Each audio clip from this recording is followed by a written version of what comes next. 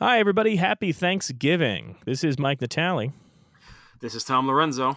We are the hosts of You're Missing Out, which you know because you're listening to this podcast right now. You may have noticed this is probably titled a little differently. We know that when it comes to the holidays, there's about 50% of people don't listen to any podcasts on the holidays because they want to focus on the day itself and being with family. And there's 50% of people who desperately need podcasts on the holidays so they can get away from the family for a little bit. So if you're in that latter 50%, this is for you.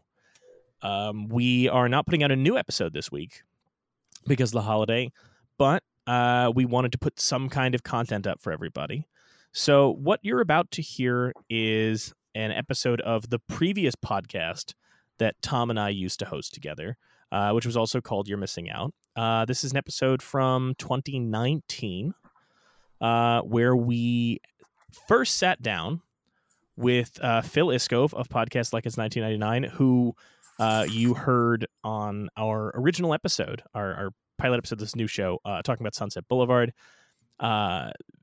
The format of our old show was that Tom and I would pick films for each other that that person hadn't seen and see what we thought of them. But we took a little break from that because Phil was in town and he really wanted to talk about one of his favorite films, Babe, Pig in the City. So we invited him by. We actually recorded at Kyle's old Brooklyn apartment before he was technically producer of the show. And we sat down and had a conversation with him. Tom and I recently revisited this episode to kind of get a sense of what it was like. And Tom, how did it feel revisiting the year 2019 when we could all sit in a room together? It was definitely weird. Because that was recorded right in the middle of a pretty rough time for me, so it was nice to revisit that time. Yeah, and also just the it's weird how much looser the old show was now that I'm used to our more regimented and pseudo academic show.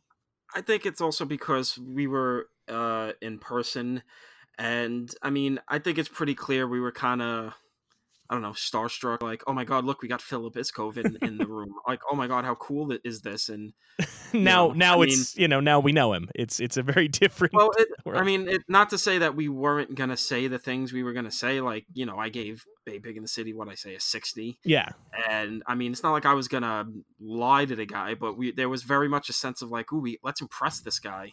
and I don't think we did in any way, shape, or form. But no. Tom, I realized listening back to this, we may have shot ourselves in the foot.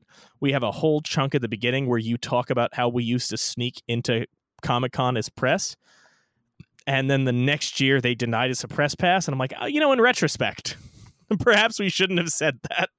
Yeah, I mean, whatever. I mean, we still found our ways in. The show's format used to be very different, obviously, which is why it's a lot more loose. It's so weird now listening to just how long at the beginning we're talking about every other thing, because this was our first time meeting Phil in person. This was our first time having a real non-written conversation with him. So I think we were all it was kind of like catching up as well as doing the episode. But to get to talk about Babe Pig in the City was super interesting, especially because this was around the time that Blank Check was doing their March Madness. And there was a huge battle between, at the time, we weren't sure if they were going to do George Miller or Jonathan Demme, I think. They ended up doing, Jonathan Demme won the tournament, but they ended up doing George Miller much later. And I will just say that our take on Babe Pig in the City is very different than their show's take on the same film. So, yeah, it's wild. No bits. Yeah, but it's wild that, listening to that. And also, you know what's crazy? A discussion that we have in here where we start talking about Star Wars and The Last Jedi, and a discussion where Phil teases, we'll see if J.J. Abrams can land the plane, because not only was it pre-Rise of Skywalker, we didn't even have a trailer at that point. Yeah.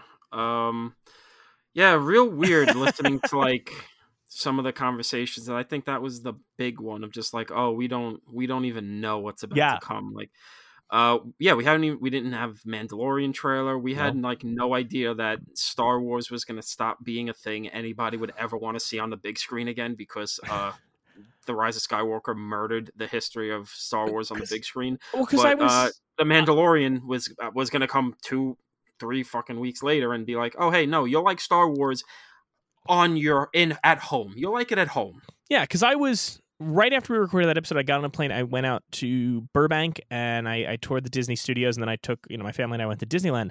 And I remember the Rise of Skywalker trailer dropped it came out while I was standing in Disneyland. I had to crouch by the Main Street fire station with my phone pressed to my face to try and see this trailer, and kind of being like, oh, okay, what's this gonna? I kind of want to go back to that trailer now, because I want to be able to see, like, all right, can we see if there's anything like clearly not what happens in the movie, or like something changed or whatever, just because we know now that that's not the movie that they were teeing up. That was filmed in March or April when that trailer came out, and what came out actually in December. I think it's also just re-listening to it. It is kind of funny how, like, I loaded it up to re-listen to it, and I was like, holy shit, this episode's 2 hours long. What the fuck? We talked about Babe for 2 hours, and no, we didn't. No, we didn't. We rambled for a long time before we got to Babe, and then even within Babe, we took a lot of detours. Not that I think that was bad or anything. I think it's a good episode to listen to, of just three guys who would, I think, end up, I think we could say, becoming friends. Yeah, I hope so. Just shooting the shit, being friendly, and kind of doing what film nerds do. And it was a very different. The whole show is a very different show. I will concede I definitely prefer our new form where we have something to do. It was, but of the episodes that we did on that old show for about 2 years, this was one of my favorites, and so it was the first one I wanted to put up for people to hear over the Thanksgiving break, because Phil was kind enough to join us, and of course he's been a guest on this new version of the show with Sunset Blvd, so I wanted folks to hear that. I'm excited for you guys to hear this one, a little throwback to 2019 when we could all be in the same space. Phil Iscove joining us to talk Babe Pig in the City. Hope you guys enjoy it. You are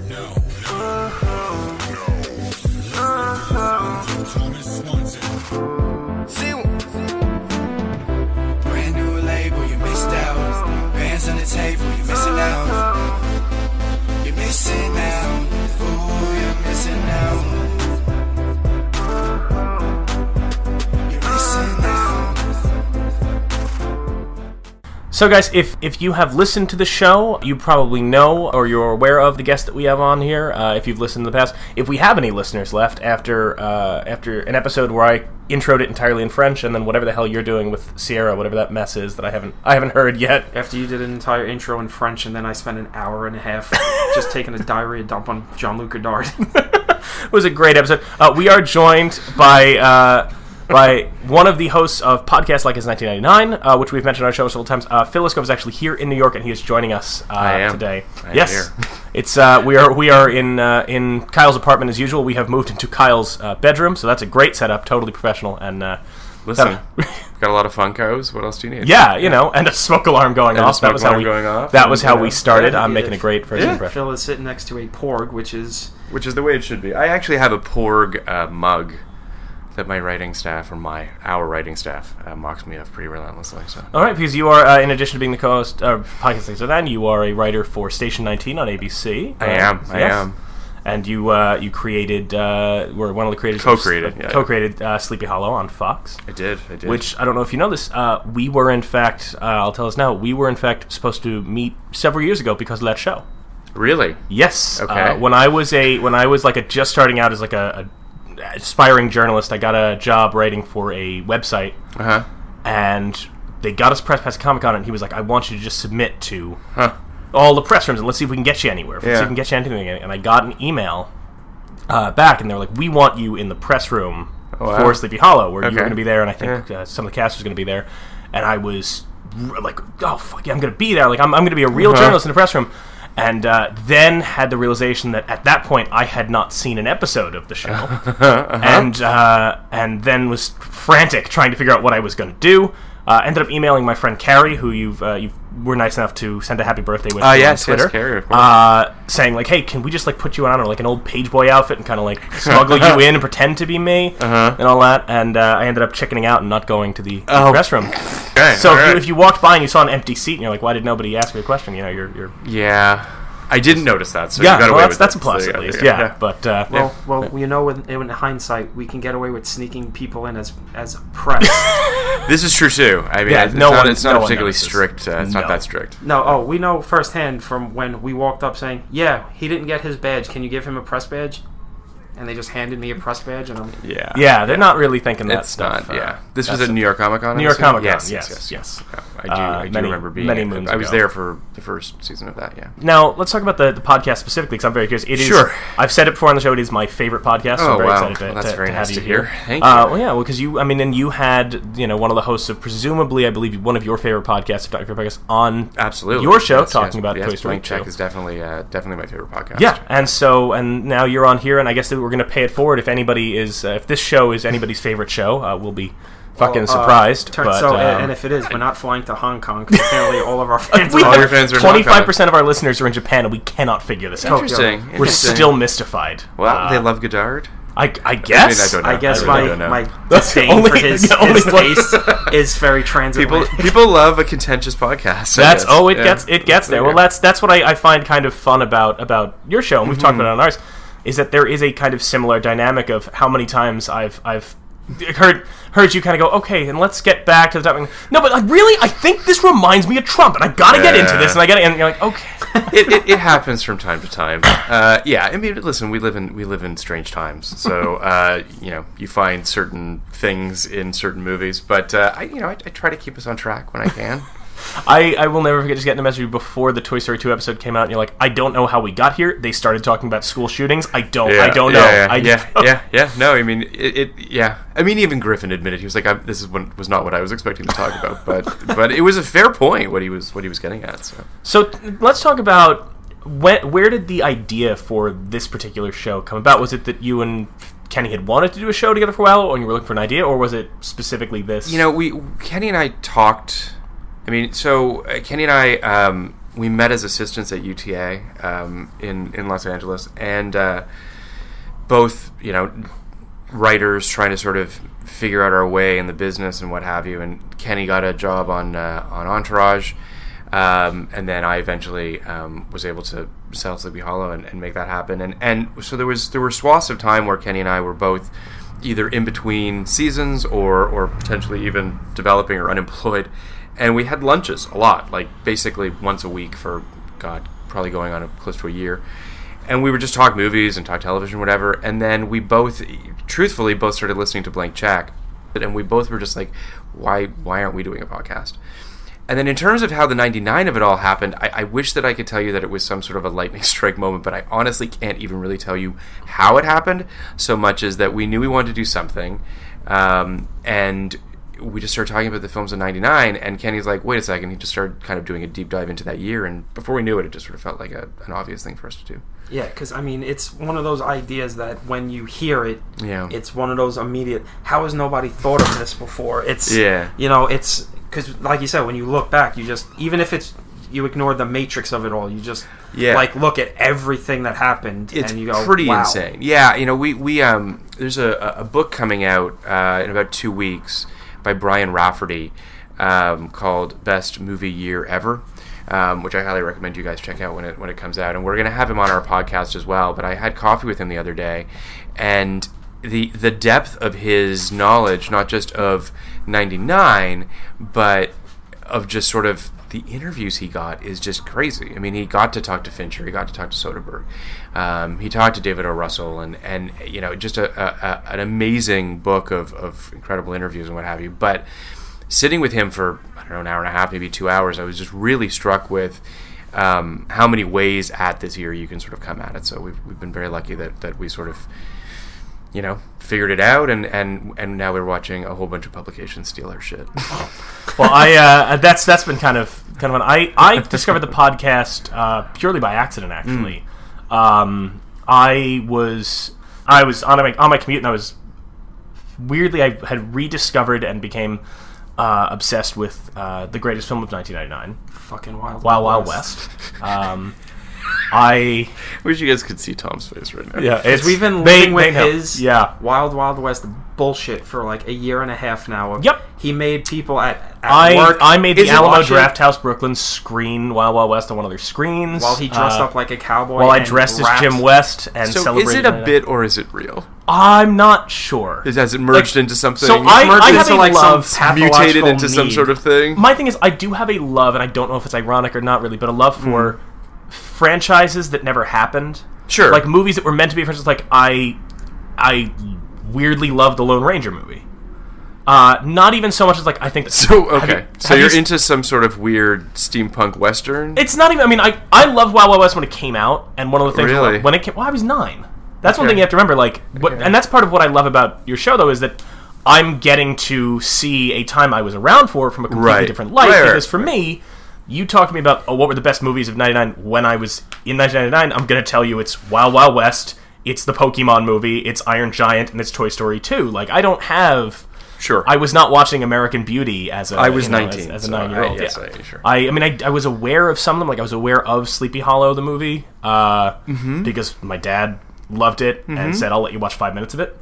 But like, that's about it. So I loved Wild Wild West then, and didn't understand why people said it was bad because there was a giant robot spider. How could you there was a giant robot spider? Yeah. That is true. It's very true. And I have gone back to it just kind of from the idea of like, this is a movie, and you guys talked about it can't exist anymore. And like even people in my job who are younger than me do not understand. Like, no. There was a time where studios thought all you needed was Will Smith, and he would write a song, and that was going to carry a movie. Yeah, and it can't. They can't conceive of this. That they would spend $1 million on an MTV Movie Awards performance to promote a movie. I mean, first of all, I'm a fan of a messy masterpiece as much as anybody. I mean, I think that there are any number of films that you can watch and sort of, and we've watched a bunch of them thus far on our podcast, but. As I'm sure you guys have, but movies where you're like, you can see the intent, you can see what the desire is, you can see what they're trying to go for, and yet the pieces just don't all come together. Which is why the spectrum of movie making is broad. Obviously, there are films where it all comes together magically and it's just this amazing thing, and then there's times where it's just a complete fucking mess, and then there's stuff in the middle. And sometimes you see films like, just recently we watched. I watched Mystery Men, and that to me is an example of. Is sort of something similar to Wild Wild West, or at least what you're kind of talking about, this idea of just planets misaligning in a weird way. Like, that film is making fun of the Avengers, and the Avengers doesn't exist yet, or at least doesn't exist as a film. It's a film making fun of a genre that just hasn't taken flight yet. Yeah. So you're watching it just being like, you guys are just off by like 15 years, basically. With a tremendous cast of amazing, character actors who most likely would never be the Avengers today. And it's like I just watch it and I'm just like, this is just a missed opportunity. And I think that Wild Wild West, to an extent, is sort of a missed opportunity. I think that it's a far worse film than Mystery Men, in my opinion. But I also think to myself, like, when it's clicking, the brief moments that it's clicking, there isn't anything like it. But so that's what I found. I think you had just put out. Deep Blue Sea, I think, was the newest episode when I started listening. Yeah, I think it was like the 5th episode, something like that. Yeah. Deepest Bluest. Deepest Bluest. My shark is like it happened. Yeah. My head is like shark. Yeah, well, and that's been kind of fun, is that there are movies from that era that I'd never watched before your show that I've discovered. Deep Blue Sea, I'd never seen. Oh my god, Deep Blue Sea has been in my life. Maybe not since 99, because I was 9, but maybe 11 when my dad, as the sanitation officer, started getting like illegal cable boxes. He would get jailbroken cable boxes, so we had all the pay-per-view channels and all the movie channels, and we're like, oh, Deep Blue Sea, oh my god, this is just sharks. Deep Blue Sea has a little bit of, and I'm probably going to regret bringing this up, but a little bit of John Carpenter in it. I think there's a little bit of that. I mean, because Rennie Harlan. But you know what I mean? There's a B-movie quality to it a little bit. Because as kind of silly as his movies are, Rennie Harlan does have like a classical filmmaking eye. Because I mean, like, you can see it in his earliest stuff, like Nightmare on Elm Street 4 or even Cliffhanger. Like they're well shot and they're well composed. Oh yeah, take away the content therein. He's not like. you could see why guys like Stallone and him and others 100%. Like, it's a very sort of like alpha male kind of masculine energy to it, but at the same time, there's like a little wink in the eye. Yeah, and there's an artistry to it. You know, as I'm sure on our Deep Blue Sea episode, I fought pretty hard for Rennie Harlan. Yeah, Kenny's a big Michael Bay guy, or more of a big Michael Bay guy than I am, and I'm bummed that Rennie Harlan never got his due. Like, he just never got his shot. Well, it's one of those things where Michael Bay never had a cutthroat island that just threw him into the. Well, yes. I guess it's unfair to say that Rennie Harlan didn't have his shot. He did have his shot. I think he deserves another one, I guess. And, I mean, not many people get to say they got to direct a Shane Black script and have what Sam Jackson says is his favorite performance ever. Long Kiss Goodnight is a legitimately fun movie. It's in that weird era where, like, Shane Black movies were really good and very Shane Blacky, but you also know, like, now seeing what he does with his scripts, like, there's a different... Like, same thing with... The Last Boy Scout. Who directed Last Boy Tony Scout? Scott. Tony Scott. Like, you could see, like, there's fun and there's, like, that Shane Black thing, but you also know, like, what if he got Fat Russell Crowe and Ryan Gosling in The Last Boy Scout? Yeah. No, for sure. I mean, I think that hopefully our episode on Deep Blue Sea got some more people to watch that movie. I mean, that and Talented Mr. Ripley was one that I watched that, had never seen it before, because the problem is for somebody like us and people our age, because we did Talented Mr. Ripley on our show shortly afterward. I felt bad. We've tried very hard to not do it's all good. The same movies you guys do. Yeah, I mean, you know, I remember I sent you a panicked message like, "Fuck, are you guys doing Bowfinger soon?" Because we're doing Bowfinger. You know. Yeah, we haven't done Bowfinger yet. We'll get around to it.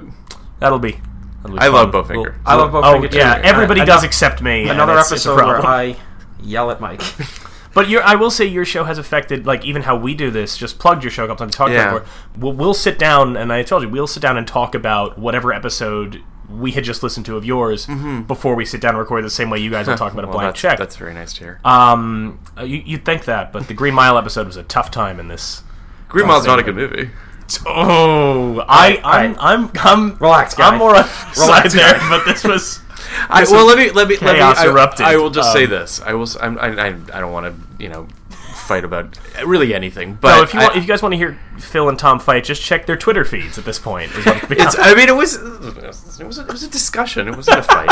I think that the Green Mile is just is misguided at times. I think it is a blank check movie, and sometimes blank check movies can get away from you a little bit. And I think that there's a good movie in there, and I think I was hopefully clear about that in our episode. Yeah. I think that I think that Frank Daramont's a very talented writer and a very talented director, and I think it's got an exquisite cast. I just think that it's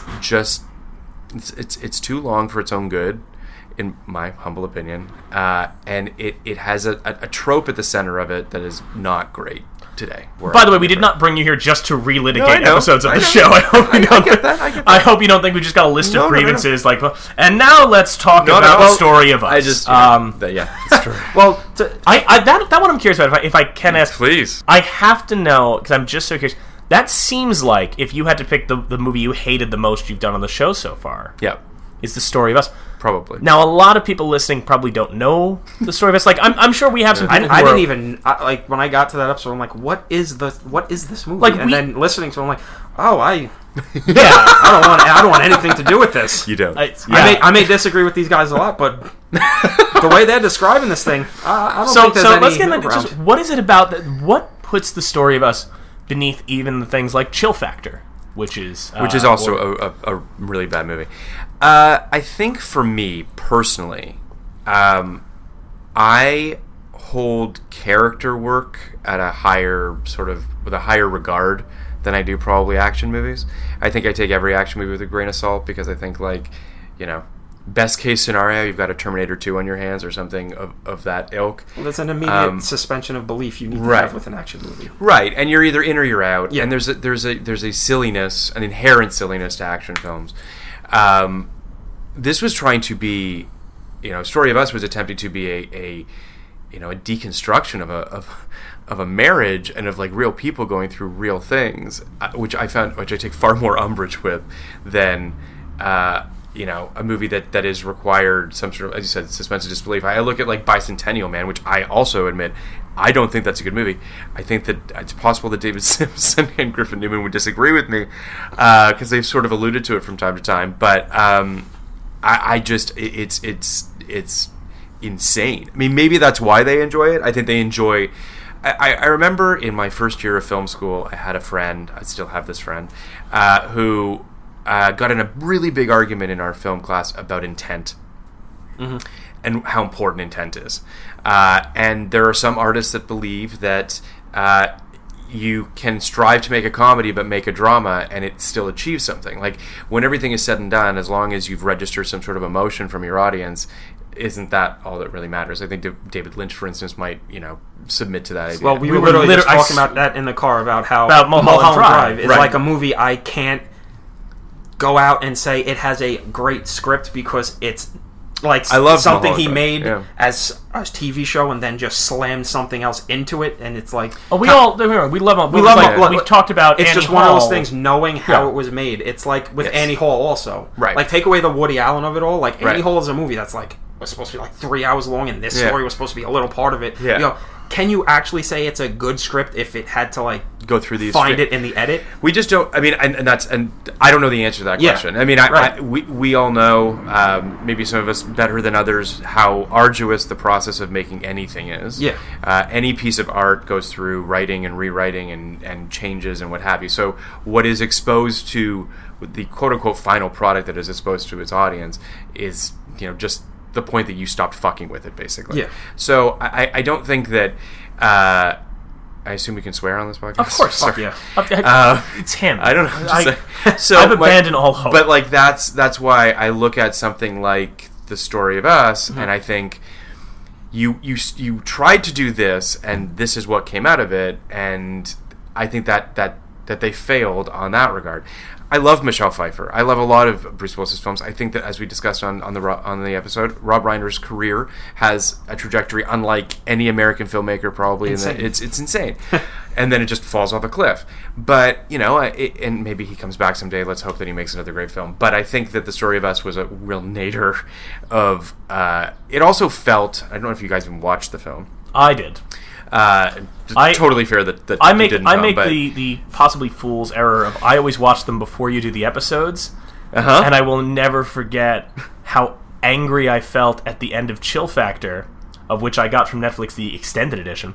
I'm sorry. And I heard you guys will go, don't watch this. Nobody should watch this. This thing sucks. And I'm just like angrily like, no, okay. You did, I mean, first of all, we appreciate you watching all of the films. I work at a video store. I have nothing going. But that's fair. I will say this, that I try to watch all the films similarly with Blank Check. I try to either rewatch them or watch them if I had not seen them before. But I draw the line sometimes. Just time. I just don't have the time to watch them all. But especially watching the 370 films we have to watch for our podcast, so it's just not always possible. But yeah, I mean, I think The Story of Us is just not good. Well, it's like what I think it was Pauline Kael who said, that camp is just failed sincerity. Like, you can't purposely you can't purposely make a campy movie. If you're making something that would be purposely described as camp, it's not really camp. Camp, then? Because camp is like trying to be serious, but you failed, so it becomes off more comedic than you intended it to. Yeah, I mean, that is a definition of camp. I think that you could split hairs on that. I agree with you. Because I would argue, I mean, like, let's John Waters intends to make campy movies, but do you guys have a John Waters movie 99? No, because because after like Serial Mom, his career kind of just wasn't as prolific. I mean, I think that camp is a weird thing too, because I think that it is associated, generally with gay cinema to a certain degree, which is an unfair thing, because I think that it's almost derisive. It almost feels like people are kind of hitting it with a stick that I don't think is fair. I think that camp is. I mean, I just watched the first season of Pose. Okay. And I think that you could look at Ryan Murphy and you could say that there's a lot of camp in the stuff that he does, but I'm not sure that that's necessarily his goal, or maybe it is. His goal, I think, from time to time anyway, is to is to have fun in the sandbox of. With Pose, it's drag queens and the like and what have you. With other, I don't know. It seems as though camp should be fun. I think the intent of camp is enjoyable. Yeah. I don't think that anyone is ever going out to make something unenjoyable when they're trying to make something campy. So, it's kind of funny because I think Ryan Murphy's a good example of the intent thing because you can watch the first 3 seasons of Nip Tuck and be like, this is a specific tone he's going for. Yeah. But then that back half of Nip Tuck, you go, oh, this is what when you don't hit the target. Or every single season as we after go through episode 3 of American Horror Story. Yes, I mean, I think I have a complicated relationship with Ryan Murphy's work because I do find myself loving some of it, and truly thinking that it's some of the best television. I think that Pose is a phenomenal television show. Yeah, that's one of the shows I think that Feud was great. Feud was amazing. I think both seasons of American Crime Story. I think that and episodes and seasons of American Horror Story in the earlier run of it were revolutionary. I think that. We're going to look back on that first season of American Horror Story. I mean, people already have, but he changed television by sort of reacquainting us with anthological TV in a way that made it accessible and possible. It was at the right moment. You don't have True Detective without the first season of American Horror Story, whether you like True Detective or not. Yeah. You have True Detective that then changes the game entirely by putting movie stars in an 8-episode season that's directed by the same person for all 8 episodes. I mean, it was a game changer. Yeah. We haven't, unfortunately, seen it as much as I think we would like. HBO's kind of the only place that does it, but still, it is, from a format perspective, he changed television and continues to do so. Well, it seems like because it basically seems like he kind of saw the writing on the wall with TV and how there's so much now. There's not really because I just saw an article yesterday where once Game of Thrones ends, that's going to be the last show we all watch together. Is there really I don't know if that's true. But it's like that idea of there's so much now. You could watch a show that is an award-winning show, but you could go through everyone and be like, do you watch this? And they go, no, what channel is it on? Oh, it's on Sundance TV. Right. Yeah, I mean there is something to the idea of there are so many more shows now, especially because I just don't have a lot of time. There's so many more shows now that people are like, oh my god, do you watch this? No, you should, but there's not that impetus of Game of Thrones. If you don't keep up with, you're treated as a pariah. And there's so many shows now that are supposed to be very good, but I have not had the chance to watch Killing Eve. I'm sure I'll like it, but I just don't have the time. But this anthology thing that Ryan Murphy saw the writing on the wall is if you have something where you just say that your investment is short, because there's 1,000 other things you could be watching that's going to last for 7 years. Here's my thing that's 8 episodes and you're done. Yeah, I mean, I think that point, this sort of the ability to reimagine, reinvent, and relaunch itself every year is perhaps the most important and the salient point of what he did. I think that he saw an opportunity to be able to tell a new story each season, be able to relaunch the show with a new cast and a different theme and a different setting. That's the revolutionary part. Yeah. I think that and yet also then sort of back himself into it's all connected and this, that, and whatever. But I think there will still be shows like Game of Thrones. I think that whether it's the Game of Thrones prequel that they're obviously working on, whether it is Watchmen, whether it's something else, I mean, I think that there are any number of shows in the pipeline, either from HBO, FX, or wherever. I think that the issue, I guess, I don't know if it is an issue. I mean, we're still seeing the industry kind of fighting against binge television. I think that it was a very exciting thing. It put Netflix on the map, but I think that Netflix is struggling with it. I think that you can't stay in the zeitgeist if everyone watches every episode of it in 4 days or less than that. When Stranger Things goes up on Independence Day, that weekend everyone will watch it and then it will be gone. Then next week, and then it's gone for 2 years. Yeah, it can't exist long enough. So you're seeing now 16, 20 episode seasons that they break into 2 chunks so that they can have it twice a year or something to that effect. You're seeing it with Queer Eye specifically, but with a lot of their programming, I think you're going to see them breaking stuff up into chunks because otherwise they just can't sustain themselves in terms of keeping people talking about it. That's the thing about Game of Thrones, where everyone on Sunday night is going to sit down and they're going to watch it to be able to be a part of the conversation. Yes. Water cooler TV doesn't exist anymore because of the binge, and I think that you're going to start seeing a lot of places trying to find that in between. You know where it does exist, though? In movies? On ABC, Station 19. See, that's a nice plug. Thank you got to slip those plugs. Well, I just enjoyed. Nothing was great. Yesterday, my girlfriend tweeted out, like, what TV show should I watch? And it's true, you made a bunch of recommendations. Did you just want to... You never thought to just plug yourself in there, get that residual check? Nothing, I wish. I mean, no. I'm not... no. That's not... I mean, I appreciate when people watch shows that I'm involved in, but I don't know. It feels icky sometimes. I do want to say before we move on to what you're here to talk about. Sure. Because of course, we did ask Phil to pick a film that he thinks is either so incredibly good, so remarkably bad, or crucial to the history of cinema that it must be seen. Before we do that, I do just want to thank you again. Thank you for podcasting. We're huge fans. It has affected us. We one of the things that it has done for our show is that Tom and I don't talk about the movies we watch beforehand. We don't want to spoil the conversation about how we feel. But we have a code word. I think I've told you this before. We have a code word for when we have nothing to say about a movie. Okay. Which is we'll just sit down like before homily or something, and Tom will go, "Yeah, this is a real Anna and the King." For the 2.5 hour or however long Anna and the King episode you did, I think an hour in you just hear Kenny go, "What do you think about Star Wars? What do you think about Star Wars? What do you think? What's it gonna be?" That was a hard one. That is kind of our. It's still our lowest watched episode. Is it really? Yeah. It just cannot. It's just always holding up the rear. And we love Jessica Ellis, and we were going to have her back on for a much better movie. And she was a great guest. It was just it was a really a tough movie. It's a boring movie, and yeah. That's always the hardest when it's just like you just go, it's boring. Why? It's not working. We've had that where I mean, unfortunately, I wish that. It always made me mad that I'm like we had plugged you in we mentioned your show in one of our episodes, and like you guys had like retweeted, and I know like Kenny listened to it, whatever, and the episode that we mentioned it in is arguably one of our worst episodes because we front loaded with Amelie, where you just spent the whole time going, I don't like it, sucks. Yeah, she's you don't like Amelie? I didn't like it much because the way I was watching it is just this weird French woman helping everyone else, and she's rewarded with a men's rights activist at the end.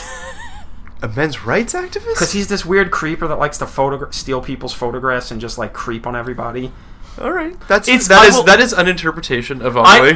Maybe it's going to. I think it's going to tie into what we're going to talk about in the next segment, because it is. I mean, there is a lot of Jean-Pierre Jeunet in the film that you picked, and it is one of those things where.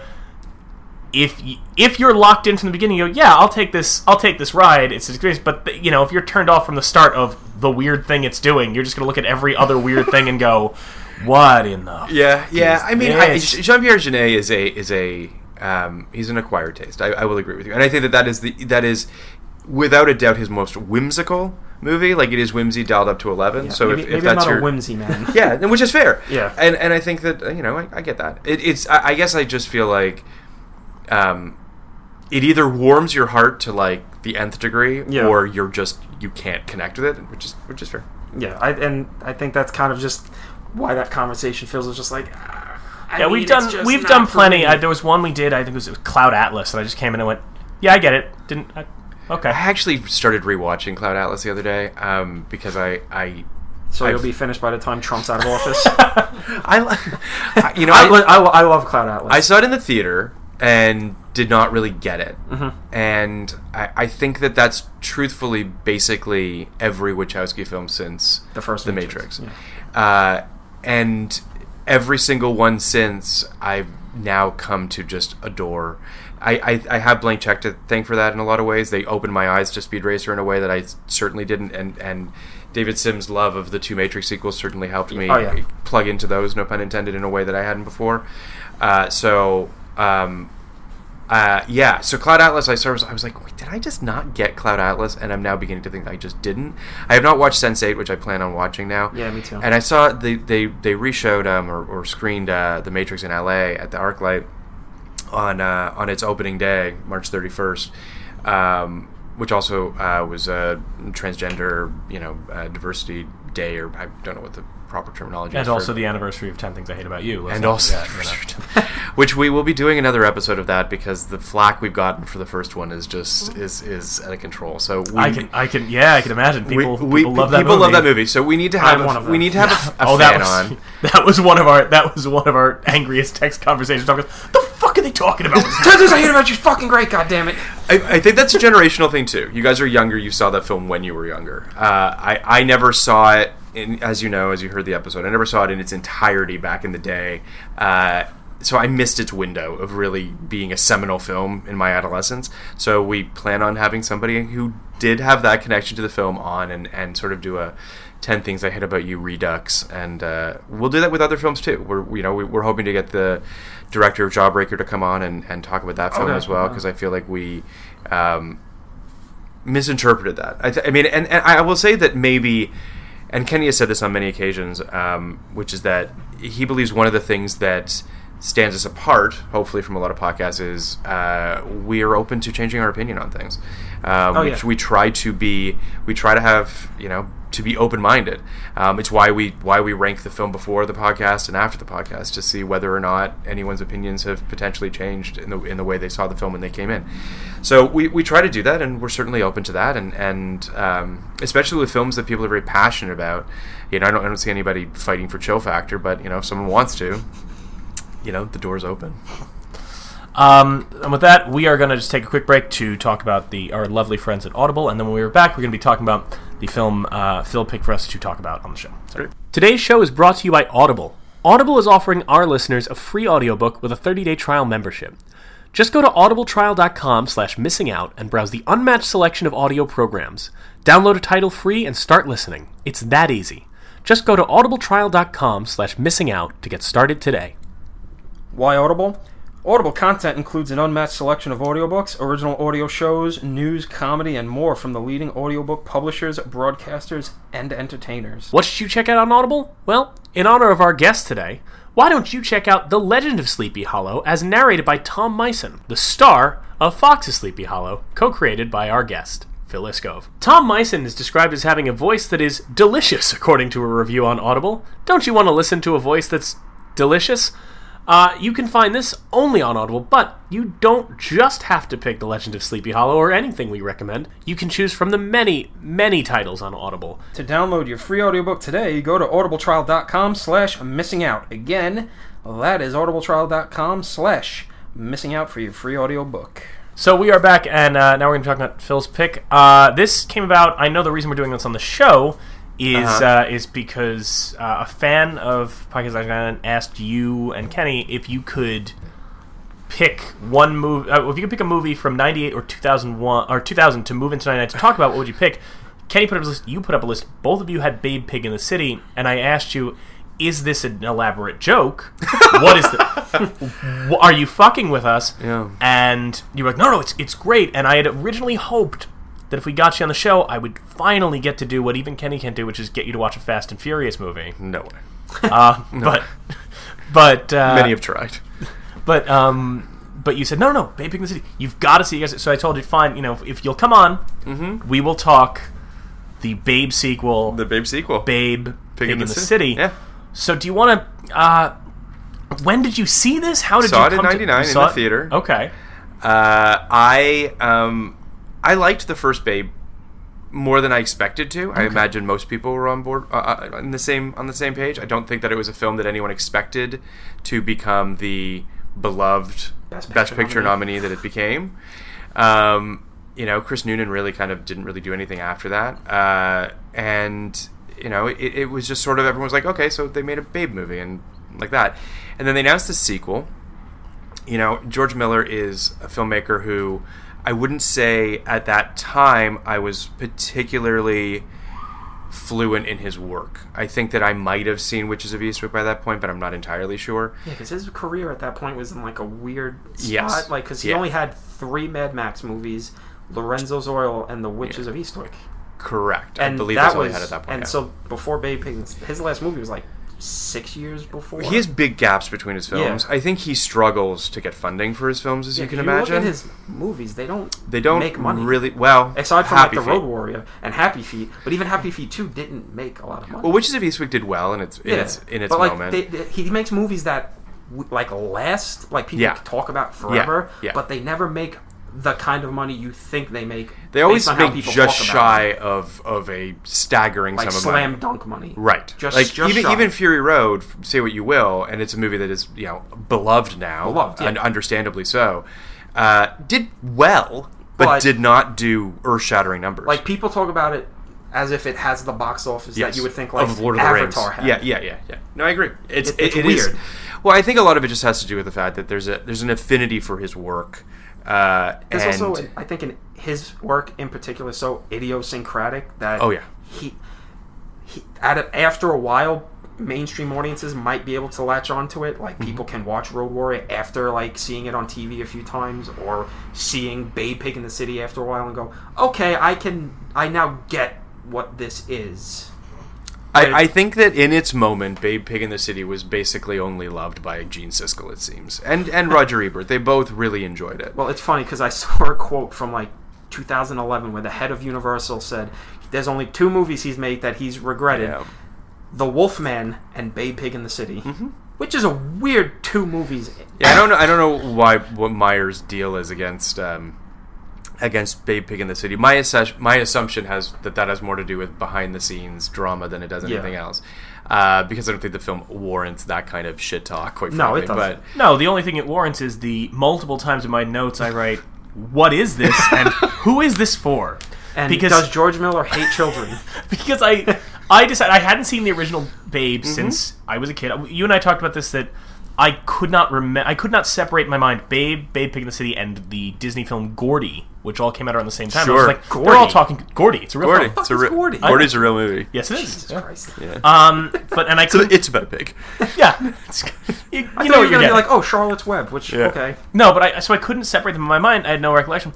So I decided to watch the original Babe right before Pig in the City to like kind of because I'm like, let me get in the tone of this first, and which is not a thing. Not the same. Tonally, very different movie. Yeah. It's and I which is weird because I did kind of wonder, like, because I know Tom, when we were in college, I think before you had even watched Babe, would go on anti-Babe rants because it wasn't so much anti-Babe so much as, does the Talking Pig movie deserve Best Picture over, like, Heat or Seven or The Usual Suspects? Spoiler, it does. Well, that was also when I was in a more, let's say, jaded, stuffy frame of mind. Yeah. Sure. I was in my anti-Spielberg, like, oh, he's not that good, my college film bro phase. Yeah, sure, I get that. I mean, I understand,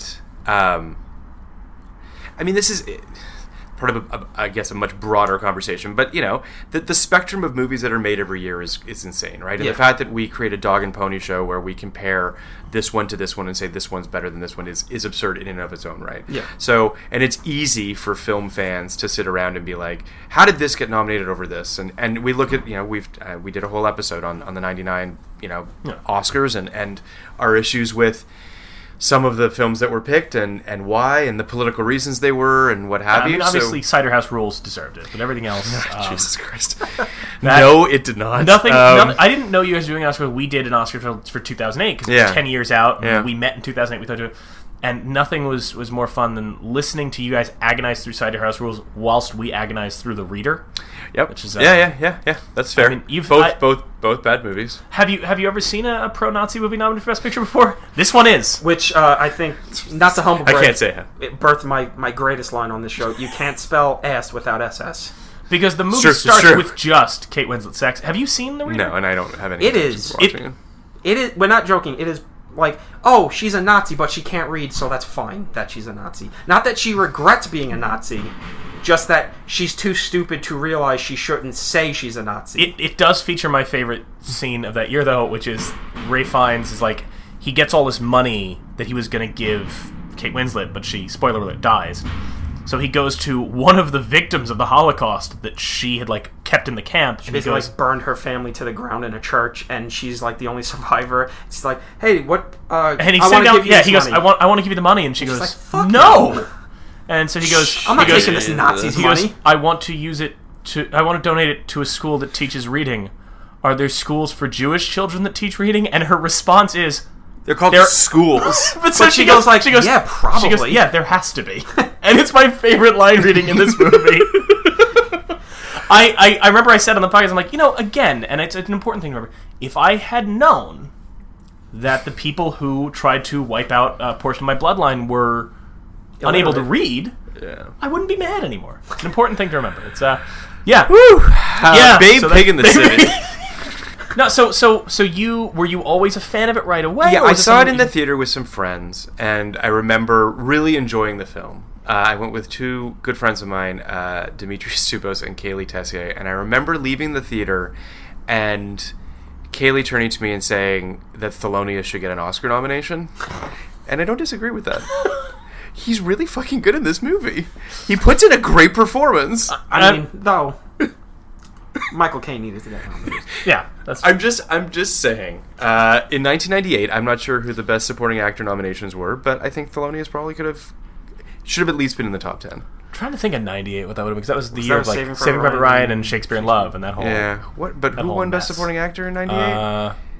I don't think it was Ben Affleck in Shakespeare in Love. No, it was not. No, it wasn't. I can't think of the top of my head. I will figure it out. Yeah, whatever. I don't know. It was a movie that was really... that we just... I mean, we were George Miller fans to a certain degree, so we went to see it, not really knowing what exactly we were walking into. And I wouldn't say that I left the theater knowing how great it was then. But it's grown in my esteem, and it's a movie that I just don't think enough people really have seen or talk about. I think it's a much richer, smarter film than anyone gives it credit for.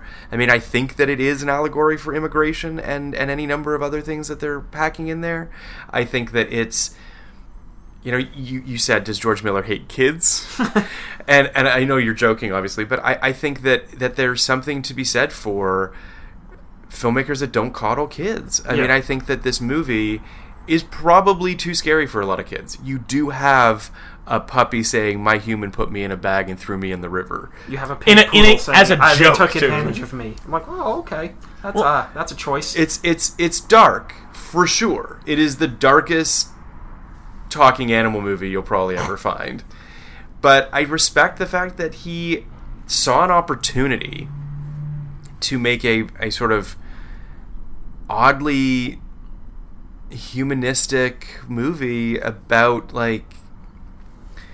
community and animal cruelty, and I don't know, just it's a really powerful movie. And I understand that it's funny in the sense that I'm sitting here fighting for Babe Pig in the City. I get that. And I feel robbed of the sequel that was supposed to happen, Babe in the Woods, which I really wanted to happen. Oh my god! I'm just thinking of George Miller doing Hansel and Gretel, and that just... One of my notes was, what in the hell would a third movie have been? But which is weird that there was supposed to be because this feels like the kind of movie where almost like Gremlins 2, where Joe Dante was just it's silly to make a sequel, so let's just crank things to 11 and see how much we can get away with. I think part of it, yes, to a certain extent, I imagine the success of the first Babe, which he produced, and apparently pulled a poltergeist on that one. Yes, directed a lot more than the credits would indicate, which is probably why Chris Noonan, I don't think, was nominated for Best Director, if I'm not mistaken. He wasn't. I think he was overlooked. There was one replacement, but I can't remember who it was. Well, that was the year of what it was: Braveheart, Babe. It wasn't Ron Howard. Or was it Ron Howard lost? He didn't win. I know. Yeah, he won the DGA and he did not win. Mel won director and picture. And picture. Maybe was that Il Pastino? Yeah, it was that year. Yeah. So anyway, someone got a nomination and Chris Noonan didn't. Was it Usual Suspects or no? Brian Singer, because only Spacey and McQuarrie got nominated. Oh yeah. Let's not go down the Bryan Singer road. We're not going to go. Well, The Usual Suspects, another movie without a director. Yeah. Christopher McQuarrie just wrote a movie that happened. But now, before we get into James Coburn won Best Supporting Actor for Affliction the year. Okay, Thelonious was better than that. I have not seen Affliction. I have no concept of Affliction. I've got nothing for this. That's a weird. Who else was in that? Do you know who else was? No. Who else was nominated in that? Sorry. We'll go back to it again. Okay. That's the one. But I will say on that note, that's kind of one of the fun things that you have that we don't have with your podcast is that there are plenty of films you mentioned that were like big films in its year. That, like Cider House Rules for people for you carry this weight of like the Best Picture nominee, whereas we sit back and go, what the fuck? What was that? I have no concept of what it was. Like we had no concept because it just died. But before we get into this... Robert Duvall for A Civil Action, Ed Harris for The Truman Show, Jeffrey Rush for Shakespeare in Love, and Billy Bob Thornton for A Simple Plan. It's a weird nomination. Okay. I'm going to throw this out there right now, and I will go to bat because I haven't seen half those films. If you want to say Thelonious is better than half those, if you are going to sit here and tell me that you think that it's better than Ed Harris in The Truman Show, no, we are going to. Okay, good. No. Just making sure. Ed Harris has got. I'm actually surprised that Ed Harris didn't win for The Truman Show. He should. I love that. I love him. But to give some folks some insight into Babe Pig in the City, I think we're going to do it the way you guys do it on your show, and I'm just going to read the Google synopsis of it. Do it. And see how faithful you feel that is as a representation of the film. When Babe accidentally puts Farmer Hoggett, James Cromwell, in traction, the debtors come looking for their payments. In order to pay their debt, Mrs. Hoggett, Magda Subansky, sends Babe off across the ocean to the city to demonstrate his talents as a sheep herder. Along with his friends, Babe meets a lot of new friends and gets into new adventures. Gee, you don't say Google? Google, that was a little... See, and I love our synopsis. I love that we do that, because I don't even read them beforehand, as I'm sure you've noticed. Yeah. And there's times where I'm like, honestly, a robot wrote it. Because, like, puts the farmer in traction makes it seem as though he physically did it. He fell down a well and he hurt him, but, like, it's... and sends him across the ocean also. It's just insane. But yes, that is true. All of those facts are true. Babe does unfortunately injure the farmer, and the wife he demolishes Esme takes Babe to the city, and those are the things that happen in it. I mean that I can imagine being a parent and going, this seems like a fun thing to rent for my kid, and then my little kid walks up to me and goes, a murderous shadow haunts my life. And I'm like, oh gosh. There are some lines, and I've taken notes as well. I love how the movie starts with just a line, just like men in suits with hollowed out eyes. They could have only come from the bank. Yeah. It's like, oh, this is. I mean, sure, most kids can sympathize with that. The bank men are bad. I really do think that. There's also, like, there's a quote that I want to read from The Decider, which is an article that I found, talking about the film, saying that it's a harrowing immigrant drama. Basically, Babe Pig in the City works best as an exploration of the plight of refugees seeking to assimilate in a self-described sanctuary. The proprietor of the hotel must pretend to loudly turn away asylum seekers to her intolerant neighbors. When the authorities inevitably arrive, Miller's extended depiction of the capture of the unfortunate carries echoes through the times of history. It is a shame that we're headed there again. At the end, when Babe and Esme return to the farm for the film's unlikely conclusion, the film's narrator says it was the pig who brought these two worlds together, two broken halves to make something afresh in a place a little left to the 20th century. Victory is not had through contest or conquest, but through Lincoln's better angels of our nature. And it gets there with all the energy and panache of any of Miller's Mad Max pictures. It's a bracing shot of inspiration. The darker it gets, the more important kindness becomes. It could have been made yesterday. And I do think that that's all true. I mean, I think that the film is far more... It's far smarter, it's far richer than it probably has any right to be. Part of the reason this film doesn't connect, part of the reason this film was a box office bomb, is, you can market this film as the way that they market it, right? Which is a cute Babe sitting in front of all of his friends and the city behind them, and you think, oh, it's going to be Babe, but he's in the city, and like you get that, but you're hoodwinking your audience. Yeah. I mean, he made apparently his original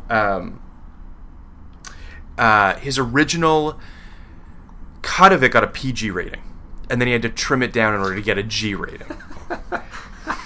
So right there, as a filmmaker, you have to be like, we are dancing on a line here. Yeah. And they made the cuts, they got the G rating, but ultimately, like, they're just not making a film that's right for basically children under 10. Also, how did they look at that and go, yeah, this gets it? There were multiple points in this where I thought genuine tragedies were going to happen. Well, genuine tragedies are going down. Well, okay, but what I mean is, like, there's a point, I don't mean to skip too much ahead, but, there was a certain point where I legitimately wrote in my notes, is this monkey going to have a miscarriage? It's distinctly possible in this movie that this monkey is going to have a miscarriage, and we're going to have to grapple with it. The tone, because the tone of the scene leading up to it was ever going just like there. Although one of the babies does almost die at the end. That's the thing. It's like if they, and I'm not saying I went, oh, the monkey's gonna. But at that point the film had set such a tone that I would not be surprised if, like, instead of like the babies, it had just cut to like Babe being like, "What happened?" and look away. They need to be alone now, and the monkey just looks sad and like we cut away. That's fair. I mean, the monkey, Thelonious. I mean, let's call him by his name. Okay. Thelonious is. I mean, he's grappling with some shit in this movie. Like when Mickey Rooney is taken away after a harrowing performance by Mickey Rooney, just a really dark performance by Mickey Rooney. Crazy, just frothing at the mouth. Yeah. Like, almost more upsetting than his performance in Breakfast at Tiffany's, but, you know, we really got to sort of, I don't know. But when he's taken away, and Thelonious is just standing at the stained glass windows, just you know, grappling with, I mean, he's really, I don't know. Thankfully, we did not have to deal with a miscarriage or anything along those. But that's the weird thing about it is that they're genuinely, at this point, even though I was all ready for Babe 2, having just watched Babe and be like, I like this movie, this is fun. Yeah. That, like, my first note is immediate, like, oh, this is a radically different movie. There was a point, I mean, so much so that at one point when the dog, Tom, I assume's favorite character, the Goomba Pitbull. Yeah, he's great. When the Pitbull's face is hanging in the water and all the animals look away, I immediately thought, oh, that's the end of this scene. They're just going to let this dog drown. I was legitimately surprised when Babe rescued him, whereas if it was Babe 1, I'd be like, of course this dog's not going to die. Like, I'm just waiting for I mean, Babe's literally like, someone help me. Yeah. And they're like, fuck. It's fine. It's so, I mean, it was akin to, like, it was the experience that I never got to have. Watching this was the experience I never got to have with Batman Returns. Because I grew up with both those movies. Like, the first movie... I love Batman Returns so much. I do too, but I always love it, because the first movie I ever saw, like, literally my dad had a son, and sat with his infant child in his arms. My dad had a son does make sense. That's true. That's how it works. Yeah. But he would just, like, sit every night when I was crying, and he would just, like, sit with me and have me watch Batman 89 on HBO. I grew up with that. I grew up with Batman Returns, so nothing ever felt weird about those movies to me. I never understood why people were bothered by them. It now makes sense. It all makes sense. But watching Babe Pig in the City, I get, like, seeing the disparity between those two and not being used. I got the sense like, oh, I understand that idea of like they said on Blank Check when they're talking about Tim Burton. Of I'm imagining George Miller going into the office, going, you know what? All right, I think I could do a third one of these, and I'm going, no, don't. No one should ever do what you just. This hurt children. Why did you do this? Like, you know, which is not a criticism of the film, just a watching it and going, oh, this is. It's harrowing. There's no question, it is, and I think that, you know, I watched that scene. Yeah.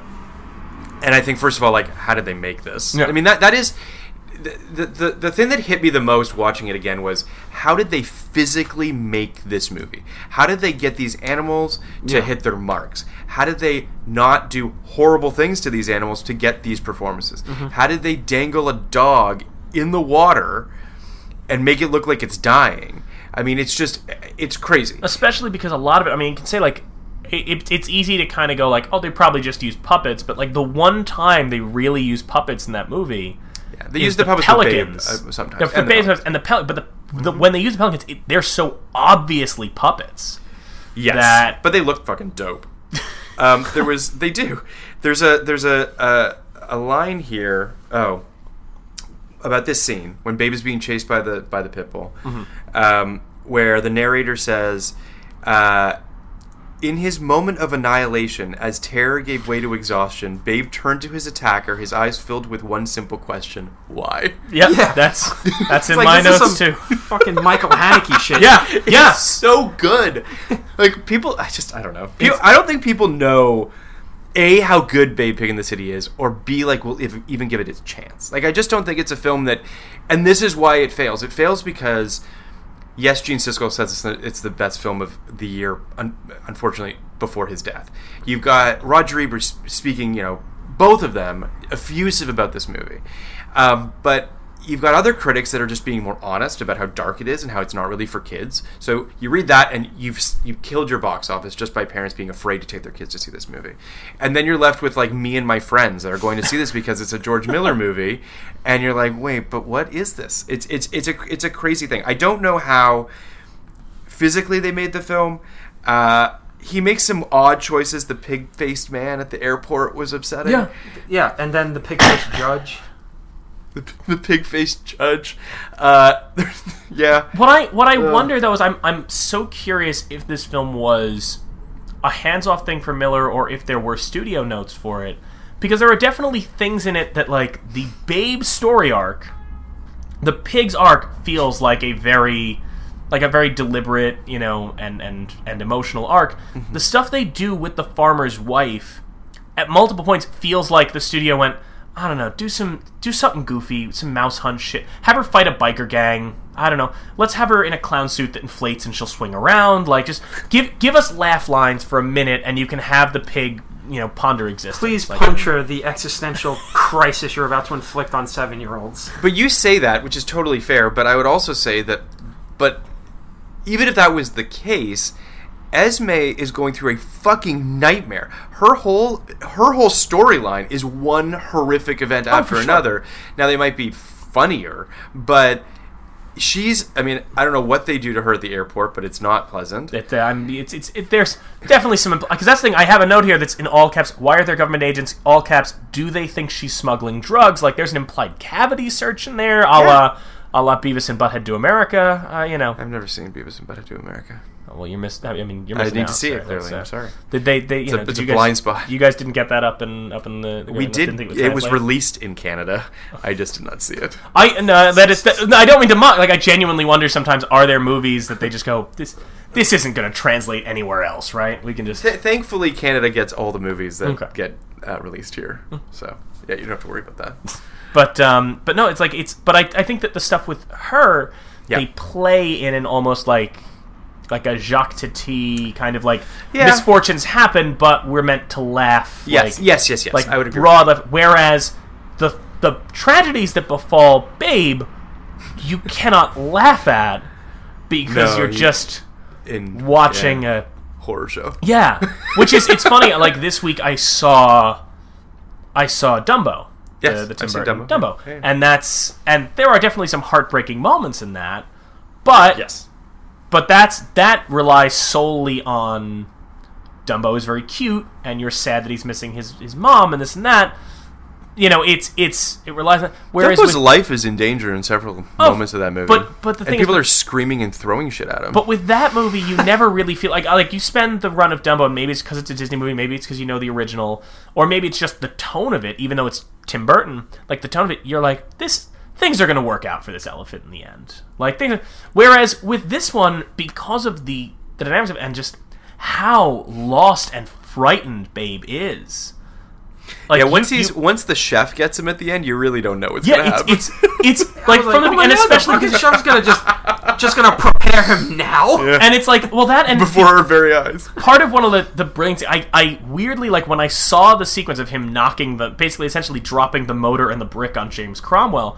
At first, I was like, "Oh, this is stupid."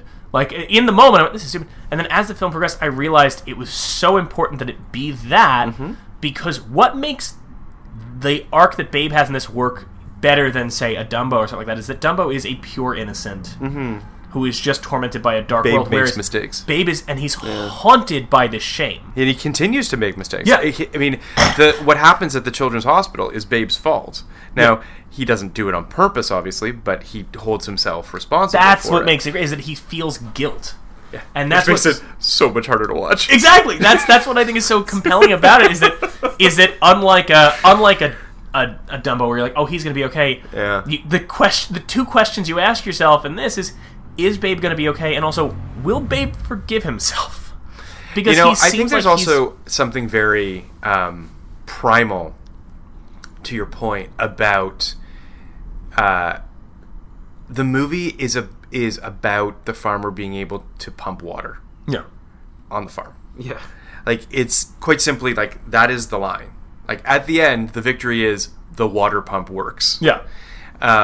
And that idea of sort of that primal qualities of Babe, this desire to do good, this desire to try to make the world a better place, it's which is why you can take all of the horrors that happen in this movie, because at the center of it is this giant exposed heart, like this huge loving creature that just wants other people to be good to each other, and knows he's fallible. You know what I mean? Understands that I'm the reason that all of this is happening. I mean, the bank was going to foreclose anyway. The bank was going to come for the farm no matter what, right? Yeah. But, you know, all things being equal, I think that Babe holding himself responsible and still trying to do good and not cratering under the weight of the world he puts on his own shoulders is pretty impressive. He's a hero, that little pig. That's the one thing, and I do think that one of the arguments for why Babe Pig in the City isn't more well received is the fact that here we're having this conversation, and we're right, you know, you're right, and all the points you make sense, but the minute you take a step back and go, we're talking about Babe Pig in the City, like you immediately just kind of go like, oh, this is absurd. It sounds like, to describe it and say, oh yeah, Babe Pig in the City is tackling, you know, all of these themes about, you know, the immigrant experience and all that, sounds like when I go, McGruff the Crime Dog had an album. Like, you're just kind of like, that can't be. There's no way that can be good. But the difference, of course, being that there is you know, something in Babe Pig in the City, whereas McGruff's Crime Dog album is. I don't know if you've ever heard it, but if you want to know about the dangers of inhaling set to 80 synth, you know, let me know. Christ. I think that part of it too is that I think that what's also kind of amazing when you think about it is after Babe Pig in the City, Warner Brothers still lets him make Happy Feet. Yeah. They still let him go back to the kids' stuff. Now, I'm not going to lie, I don't think I've seen Happy Feet in its entirety, and I definitely have not seen Happy Feet 2, which I hear is real weird. I haven't seen Happy Feet 2. I saw the first Happy Feet. Yeah. And it's kind of just a straightforward kids film. Yeah. And it kind of makes me wonder if what happened with Happy Feet was just a matter of, like, because you see this sometimes where directors will show up, particularly if it's an animated film or a kids film, where they'll show up at a studio and be like, I know I've kind of been in director jail for it, but here, just let me do this. Mm-hmm. I'll be good. You know, I'll do whatever you need me to do, and like they'll do the straightforward workman thing, and then they go, hey, you have free reign to do this, and. You know, I mean, I don't know the gestation or the development of Happy Feet, so I can't speak to it. But I will say that there is some validity to the fact that, you know, he hadn't really done it. I don't think he does anything between Babe 2 and Happy Feet, right? Yeah, it's like 8 years. 8 years between it. So my assumption, I imagine, to some degree, had to do with technology, and that, you know, this tech company or the special effects company that he did Happy Feet with, which I assume is in Australia. I don't know. Yeah. But you know, it was a huge hit. You know, and won the Oscar. Gave him his only Oscar. Oscar. I know a big. I mean, we know is that a big thing that was keeping him busy was he was trying to make Fury Road. Yes. For like 20 years. Yes. And so after Babe, he came close a few times, and he was going to make it with Mel, and then the fucking desert finally saw rain and turned into like the forest, and he's like, what the fuck? But that was during shooting. Yeah. They shot a chunk of it, and then they had to But I think that, yes, to your point, my guess is that he's trying to make Mad Max, he's trying to make Fury Road, obviously, but Happy Feet sort of puts winds in his sails. Yeah, well, it gives him money, like, and it gives him clout to be able to go to Warner Brothers and say... Because apparently... The only reason they would make Fury Road is because he said he would make Happy Feet 2, which ironically is a failure at the box office. Yeah. And then Fury Road, you know, comes out of it. And Happy Feet 2 was another weird Pig in the City kind of just, I got to make a sequel. I'm going. I'll give you a sequel. Yeah. I mean, and I tweeted this out the other day, and it's true. One of the fascinating things about Babe Pig in the City compared to the original is that, like, even just because I forgot, because I still don't fully understand it. That even in the first one, like. The mice that sing and read the intertitles. Right? I love it. But it's just like one of those things that I'm like, how? Oh, sure, okay, we're going with this. But in the first one, it's like the mice will just be, you know, their intertitles will just be like, the pig and the sheep. And I said, Babe Pig in the City, it's like every intertitle is, capitalism is a boot under which the worker suffocates. You're like, who? Chaos Theory. Yeah, that's one of the ones I had written down. One of my notes is Chaos. Is it Chaos Theory or Chaos Revisited? Chaos Revisited. Chaos Revisited, and I think my note there, because at that point I was so thrown off by this movie, I said I have never been more enthralled by a film I also think I should rage quit. I love the voice cast is unbelievable as well. I mean, Glenn Headley and rest in peace, and Stephen Wright. Yep. Stephen Wright we're in negotiation with this naked pink individual. Yeah. All of his pearls of wisdom that he gives are just unbelievable. I love the skyline being a blend of every city. Yeah. Which again is saying something. It's saying that we're speaking of every city here again with sort of melting pot, immigration, multiculturalism, all that sort of stuff, which I adore that this movie goes to. Well, that's why I invoked Genet. I don't know if we were on mic for this, but I invoked Genet. Yeah. And there is that kind of thing of like a lot of his films, especially like Delicatessen or things like that, while the characters are speaking French, there's a lot of elements where he kind of does a similar thing of like, I'm just going to put a lot of weird, broad, abstract images in here, and then whatever you culturally latch onto, you can be drawn into it. I think Amelie's pretty distinctly French in just its setting, but plenty of his films you can kind of get drawn to. And another good example is Snowpiercer. Have you seen? I have seen Snowpiercer. Snowpiercer has that thing of, because it's got that blend of the American lead and the French comic that it's based on, and the Korean action and all that. There's enough there that you never really feel like you're watching an American film or a French film or something like that. You kind of get brought and go like, oh, this is everywhere and anywhere. And I think that with Babe setting itself not in New York or anything, but in Metropolis, if this movie plays, it plays the same in New York as it does in Paris, as it does in... There's a universality to it for sure. Yeah. I do think that I agree that Miller is striving for that with this film. And yet at the same time, I think we can all agree that, to your point, he's so idiosyncratic in the way that he makes his films, that they're so unquestionably his. Yeah. That specificity can also be slightly alienating.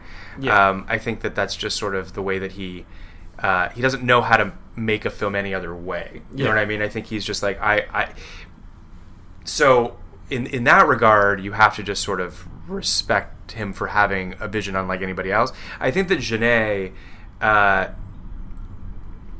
he's had a weird career too. I mean, I think The City of Lost Children is brilliant and Delicatessen, but they don't feel like Amelie really. No. Alien Resurrection, I think, is an underrated Alien movie, quite frankly. I think that a lot of people, I think now in hindsight, that movie might get a little bit more love than it probably did in this moment. It looks better the more they keep making Alien movies. Fair. It also I love Alien Covenant. It's one of my favorite Blade Runner movies. It's one of my favorite Danny McBride movies. Sure. I don't hate Alien Covenant, and I actually didn't hate Prometheus. I understand why people don't like it, but I mean, Ridley Scott and George Miller actually do make sense to have sort of a conversation about them in concert, because they do feel like very sort of visually rich filmmakers. Oh, yeah. That dip their toes in nihilism pretty frequently. Also just guys who you watch one of their movies, you go, this is them. They can't make a movie any other way, and they have a very specific tone. Mm-hmm. Sometimes it doesn't work. So maybe Babe Pig in the City, for me, it's my first time seeing it. Maybe it'll grow on me. I watched them I don't know if this works. It's not because he made a movie that's not him. It's even in The Road Warrior, there's this balancing act of deep sense of nihilism, but also some optimism, crazy action, but also some slapstick comedy, and this has a lot of those things of really well done set pieces, like the dogs chasing Babe, and then you have the slapstick stuff with the farmer's wife, and the deep sense of nihilism of oh, why am I about to get mauled by a dog? But then also that optimism of oh, well, we can come together. So I don't know if... I think the thing that comes down to Babe Pig in the City is if he was able to balance everything into a complete whole. So all these elements work on their own, but it's such a whiplash going from the farmer's wife to Babe getting kidnapped by a nightmare Mickey Rooney to perform in a kid's hospital before setting it on fire, and then getting about to be sautéed by a chef in front of a society of rich shitheads. It's Is all of this coming together? I don't know. It's my first time. I also need to grow at this. I also wonder, like, that's the thing. There's so much and I think part of it is if it was a film that existed on its own, if it wasn't the sequel to the first Babe, I wonder how it would have been received. Because the first Babe is just a straightforward, like, family film set on a farm with some mystical shit and talking animals and all. The second film is like drawn from we talked about Sinead, but like there's some elements of Louis Buñuel in there, and it's just very. It's so radically different that I wonder if had this thing come out on its own, would it have been better received if people weren't trying to compare it to the first one? Yeah, because we have his career to look at now, and he's made 4 Mad Max movies, 2 Happy Feet movies, pretty much 2 Babe movies. His thing is. No sequel is going to be like the movie before it, which works with Mad Max because there's a mythic quality and a sort of like maybe this isn't the same Mad Max, kind of like The Man with No Name. Maybe the Max in Fury Road isn't the same Mad Max from Thunderdome, or these are just stories people in the wasteland are telling and details are wrong. There's no like connective tissue between them. I don't think he's. I mean, clearly he's not precious about his franchises. Well, because Fury Road, he's hallucinating about his dead daughter, but you watch the first Mad Max, it's a son. Yeah, I don't think that... So he doesn't really care about that. Well, he doesn't care about canon. I don't think he's a guy who cares about like what was in the previous one. But like with the Mad Max movies, those are fine because they feel of their own. You could watch any of them and not have to watch the others. Babe 2 starts at the end of the first one, so there is a sense of like continuity to this. Well, I guess what I would say is they feel like the yin to each other's yang. I feel like Babe 1 and 2 feel like 2 sides of the same coin. Mm-hmm. I think that the first Babe has some dark stuff in it. You know what I mean? There is sort of the big set piece at the center of that film, which is fraught with a lot of the darkness that exists in this film. So it just sort of feels like he flipped it a little bit in terms of the percentages. It feels like, rather than the first one being 20% dark and 80%, cute, family-friendly farm movie, this one is 20% happiness or lightness with the silliness of what's going on with the farmer's wife, and 80% is the darkness that existed. And what's interesting about this one is when you look at it in the broader scope of Miller's filmography, it does make more sense than the first one in terms of what he goes for in terms of themes, because you mentioned that Miller dips his toe into nihilism, but the fascinating thing about especially this one is that as bleak as it is, we mentioned Batman Returns before, and Batman Returns its ethos is kind of just like everyone is the fucking best. Everybody is batshit insane. Everybody's broken and everyone's 40. It's the best. Whereas with Babe Pig City, it seems like the message to that isn't so much like, at least when you think about it, isn't, the world is a terrible place, so much as, like, it's showing how bad the world can be, but using Babe as an example to say, like, we can be good. Yeah. There is capacity for good in this world. It's very much care. Like that's all it takes. It's weird that he uses his kids' movies to hammer you over the head with his sociological messages, because this is very clearly like an anti-capitalism movie, especially when before they get whisked away. It's all about Babe saying, no, just because the monkeys stole the candy doesn't mean they get to have all the candy. Yeah. We're all hungry and we're all in this together. We're gonna share. Yeah. I mean, it's an anti-city movie. It's an anti-city movie. It's anti-capitalism. It's anti-animal cruelty. It certainly is. Yeah, I mean, there definitely does seem to be socialist tenets coursing around it, to be sure. Yeah, no, I would agree with that. And then you watch the Happy Few movies. I mean, if you watch the first one and the second, he's hammering you over the head with it. And the climate change stuff and anti-oil drilling. Well, that's kind of why I really wish that. I mean, I don't imagine we ever will get to see it, but Babe in the Woods would have been an interesting. What would it have been? Because I don't know anything about Babe in the Woods. All he said was back in the day, if I'm not mistaken, was talking about if there was a third one that it would potentially be Babe in the Woods, and that it would be more about him and the woodland creatures around the farm and him getting lost maybe and being more sort of about nature and it definitely would have had some logging company anti something like that, or I mean it's just to me it's kind of a no-brainer. I can see that movie in my head. I know what that movie is. And you know, I doubt we'll ever get to see it, but it would be nice. I mean, we'll see what happens when he's done suing Warner Brothers for stealing Mad Max money from him. He's gonna make this Mad Max movie. They honestly would be stupid to not see the reception to Fury Road and just be like, we don't know the ins and outs of what the lawsuit is, but I will say my assumption is he's going to make this smaller movie that he's making right now, which I can't remember the name of. It's not like it's like a Tilda Swinton, Idris Elba movie. It's some smaller movie, character piece of some sort that he's doing, and he'll do that, and then I imagine on the other side of that he'll figure it out. I feel like Warner Brothers definitely has to see the secondary life of like DVD, Blu-ray, merchandise. Well, yeah, I mean, they know they have a franchise on their hands, but it's an R-rated franchise, and it's... And I mean, it got like... No one else can do it is the thing. Unless if they were smart, I mean, I don't know if they'll ever do this, but if they were smart, they do a Mad Max CU, you know what I mean? And they just sort of hand off little portions of it to, you know, to George Miller anointed filmmakers and let them sort of play in that sandbox and do some cool shit with that. Well, I'm honestly just... Which is the thing that we've talked about before, and not to go off, but that is the kind of thing that we kept saying we wish that Warner Bros. Would have done with the Harry Potter franchise. But I think they are doing that. Well, but they went like, hey, we're going to make 5 Grindelwald movies. I desperately wish they would have just gone, look, this is interesting. Let's just get a bunch of filmmakers and go, hey, do whatever you want in this universe. Like, go wild. Yeah, but you need J.K. Rowling's. Yeah, J.K. Rowling saying, surprise, Hitler, you know, likes to have orgies with elves. That's why they're slaves now, or some shit. It's like, okay, J.K.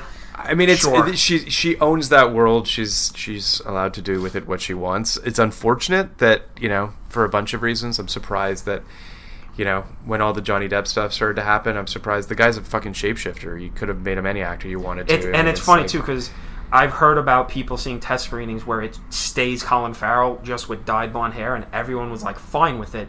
But we, working at a movie theater, every screening, when he turns to Johnny Depp, nobody was reacting the entire movie. When that change happens, everyone starts laughing. Yeah, it's not great. They made they made a choice. They wanted to stick with it. It's their. The movies are. They still make money. They kind of feel, it honestly kind of feels like Harry Potter's in its Star Wars prequel phase of maybe the creator has lost the thread, because she's now like she's like expanding the universe in ways where it's like, okay, but do we really need to know that wizards shit their pants and then just wandered away? I mean, but that's short answer is no. But I mean, I do think that I don't have the affinity for the Harry. I never read the books, so I don't have the same Harry Potter love that a lot of people have, and I intend someday, you know, to read the books. I thought the from the third movie on, the movies were great. Mm-hmm. I own them all and enjoy rewatching them. You know, I saw the first one. I saw Fantastic Beasts. It wasn't good, and didn't see the new one, and didn't care. And it does feel as though we're heading to diminishing returns. I wonder if Warner Brothers at a certain point says we're not doing 5 of these. You know, the second one did fine. The first one did fine. Like, how are you going to make 5 of these that just sort of kind of make you a profit? Just sort of incrementally. It doesn't make business sense, so you have to wonder. But you know, they're going to do. But that kind of does weirdly tie into what we're discussing now, which is with the Harry Potter films, like the Fantastic Beasts and all, it feels very much like a studio mandated, like, let's make more of these. Let's just do more, because you do kind of sit back and go, you know, as much as she may say, like, oh, I've had all these visions, like, she was trying to move away from that world and write a couple of couple of ghostwriting. She was writing under a pseudonym. And then, you know, the money called out. Whereas with this, say what you will about it, very clearly they were like, we need a Babe 2, and George Miller took the tack of, if I'm going to do this, I'm going to have something to say. There's I'm not going to half-ass it. Yeah, it's very clearly like he is working through a lot of his feelings on we don't know that they... I mean, who knows if Universal came to him and said, we need a Babe sequel? I don't know. I mean, the executive who greenlit Babe 2 and Meet Joe Black was fired, you know, unceremoniously after these 2 films were released. Meet Joe Black, a movie that got my money in the theater. Wow. Let's remember, his father was one of those people that bought a ticket just to see the Phantom Menace. That was it. Yeah. That was pre-YouTube. Yeah. Dad told my mom, he's like, we're gonna go see Meet Joe Black and we're gonna go see The Waterboy. And my mom was like, I don't want him seeing either of those. He goes, don't worry about it. We watched the Phantom Menace trailer, and we walked out. Wow. That's I do think. I'm pretty sure I saw Meet Joe Black in the theater, if I'm not mistaken, and it might have very well been to see the trailer. Another film you really enjoyed talking about on podcasts, like I said. Meet Joe Black or Phantom Menace. You guys had a blast with that. Listen, I had a lot more hatred for Phantom Menace before all the new ones came out. I think the new ones have helped those movies a little bit in some weird way. They've made them feel, quite frankly, less sort of... It always felt like it was prequels versus originals. And now that there's this whole new kind of batch of other trilogy, sort of other movies, it's made the stink, or at least the light that's shined on those, not as bright, which is probably a good thing. And maybe we're able to see some of the good in them that we weren't able to see before. Like Watto. No, not Watto. Like the entirety of Attack of the Clones. I'm not going to sit here and ride for them, but I will say, as I'm sure you listened to our episodes, I thought Eric Carrasco, a good friend of mine, was great. He was a tremendous guest who helped me sort of recontextualize the films and enjoy them a little bit more, so I appreciate that. I still don't like them. I still don't see myself sitting down to watch Attack of the Clones or Sith anytime soon. I think I watched Sith within the last couple years and was just like, my God. So I don't know. Those movies are problematic for me. But let's get to our little. Does anybody have any more observations they want to share, babe, before we get to our? Because most of my notes real quick. I feel like we kind of skipped over the fact that the crippled dog had a vision of heaven. Oh yeah, I know that's in my notes. The best. Fleelick is the best. Well, after the Goomba bodyguard. When Fleelick's wheel is when you think he's dead. Yeah. And he goes to heaven and he's jumping in heaven. It's the best. And then he comes back. My notes for that are the dog being dragged along on a rope, and then we see its corpse. This movie truly 100% is a nightmare vortex. Followed by all caps, we see him in dog heaven, but he's not dead. Yeah, it's great. I think that my other note is there's a mermaid in the courtroom, sitting behind the old woman. There's just a mermaid for no real explained reason. Also, just like that, Fleelick gets maybe the best postscript of the movie of just continues to chase cars onto trucks and just ride around like the little badass he is. Oh, also, I think this movie's set in the Mad Max universe, because when they're rounding up the animals, those guys, those cops are dressed like the cops in Mad Max. The first one. I absolutely did not notice that. No. So that's why this movie is a nightmare vortex. The world is about to end. There are a couple quotes that I love. All you have is this actual nowness, which I think is one of Stephen Wright's, which I love. I also love Babe saying, "I'm not a pie of any kind. I'm a pig on a mission." These are great lines. "A murderous shadow lies hard across my soul" is one of the best lines ever uttered by a pit bull. And all the animal services stuff is brutally sad. One other. Thelonious, when they're busting them out, and he's like, "But I'm not dressed." I'm not dressed. And then they just wait while he puts on his fucking suit. Thelonious is just better than everybody else. He just is. I feel like we also should mention that this is like one of the last kids movies. It feels like that doesn't just resort to referencing other things. Yeah, that's true. It's not meta at all. Aside from Pixar movies, this is like the last movie. I totally agree with that. Oh, here's a Smash Mouth song, and it's also one of the last ones where legitimate animals were used and they just fucked with their mouths. Yeah. Now everything would just be CG. They just basically just fucking Lion King, and it would just all be CG animals, which is what it is. I think the bungee cord shit with Esme is very Thunderdome at the end. Yeah, that's very. There's definitely a Thunderdome quality to what's going on there, which I loved. And then I love that Thelonious loves Esme, and their silhouettes while she's hanging there. And the mice are singing "Are You Lonesome Tonight?" It's the fucking best. This movie's just the best. That's all I got. So before we get into our questions, I just want to ask you one that I think you'll be more familiar with. So on a scale of 0 to 98, where would you? Sure. This movie's like a 95. Okay. I'm, as you know on our podcast, I'm pretty, I hold back. Kenny tends to be a little bit more, he goes a little bit bigger than I do. What is it like being on a podcast where you try and stay a little more grounded and your co-host just can go off into extremes? What's that like? I don't know. Don't subtweet me in front of me.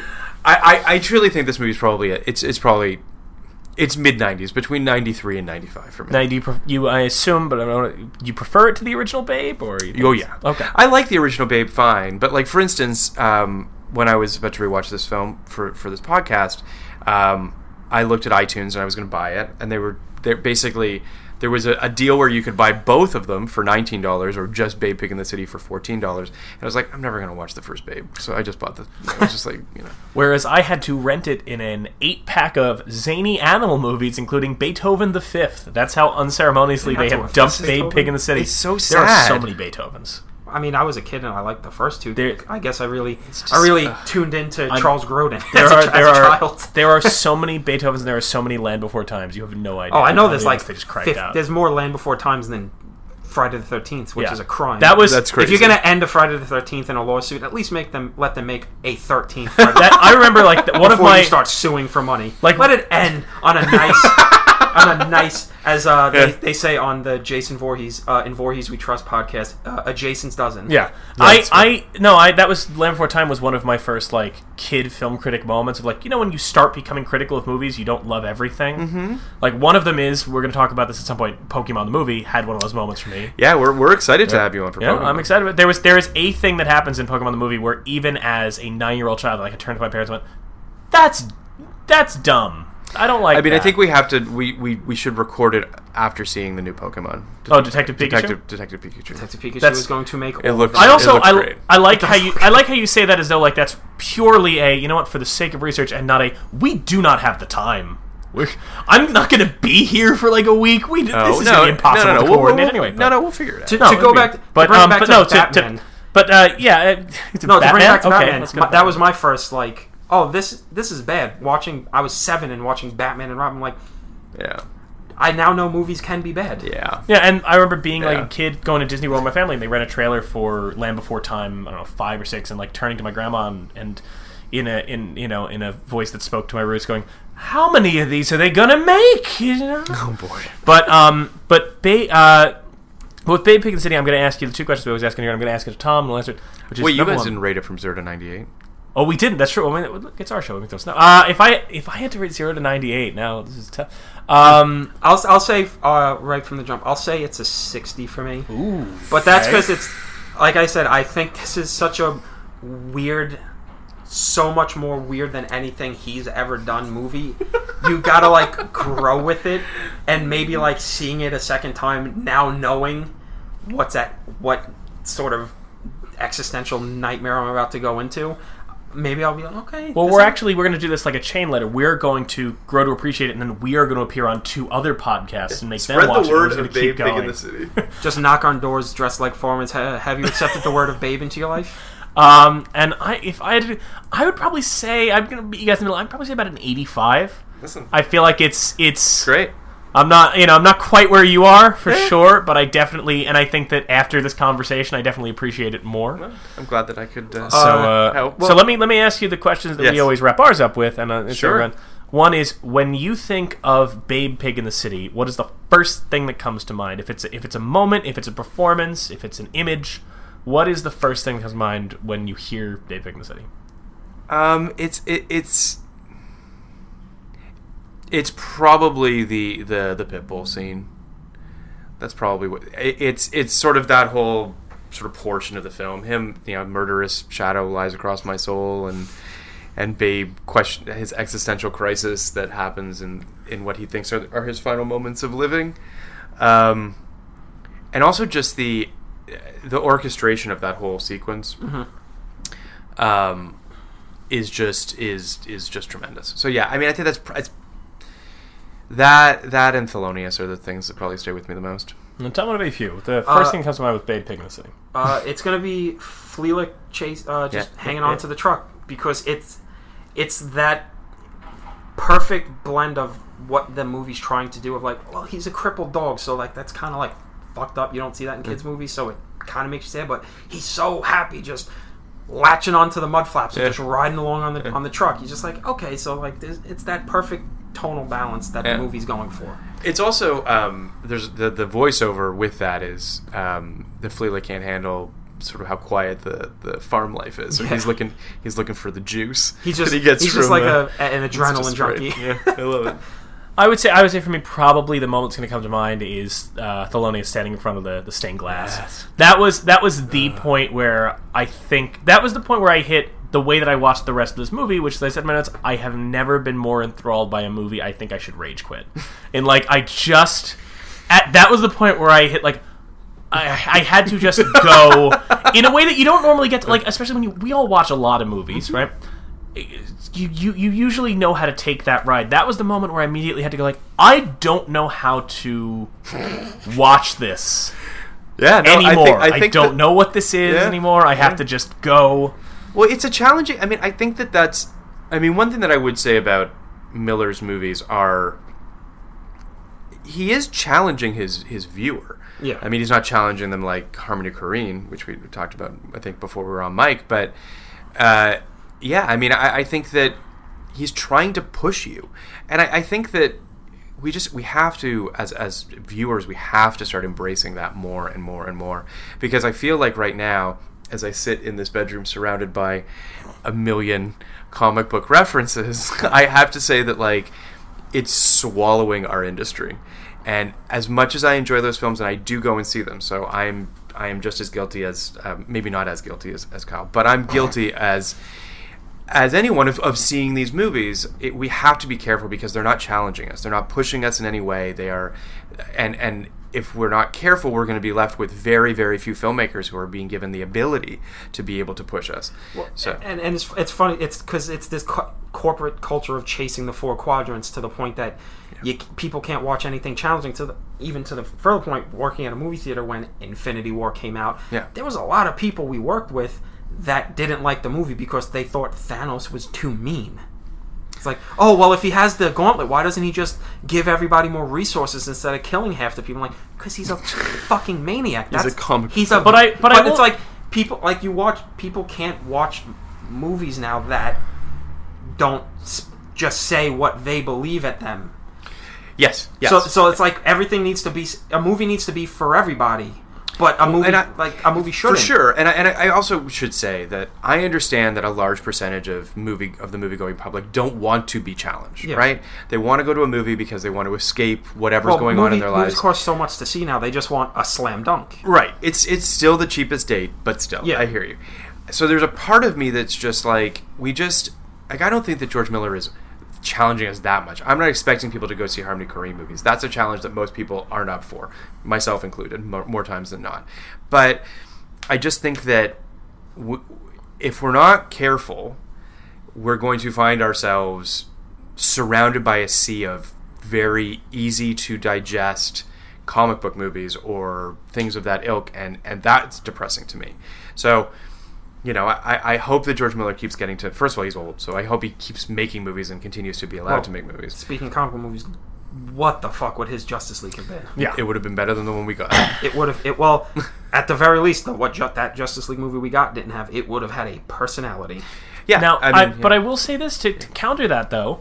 I mean, George Miller is a great example of how... I mean, look, he managed to make a film with something to say, with personality that was challenging, in a very kind of subversive way within the studio system. And we're talking... When you think about it, yes, we're saying, it's just comic book movies now and it's going to be harder and harder to make personal statements, but we're talking about a very personal, very emotionally invested and film with a lot to say that is also the sequel to the Kids Talking Pig movie. So there are ways to do that within that world, and to be honest, to be able to do that well is a magic trick that I think that we kind of underrate. I had the original Toy Story on the other day, and I feel like we now take for granted what Pixar was doing starting in the 90s of no, we're going to make something that is emotional, is going to make you feel, and we're going to make you think in a genre and in a medium that you are trained to turn your brain off when you go see. Sure, I agree with that. And I also, it should be said too that, a lot of the filmmakers that Marvel is empowering with their films are hopefully going to go off and do other things, the one for me, one for them thing.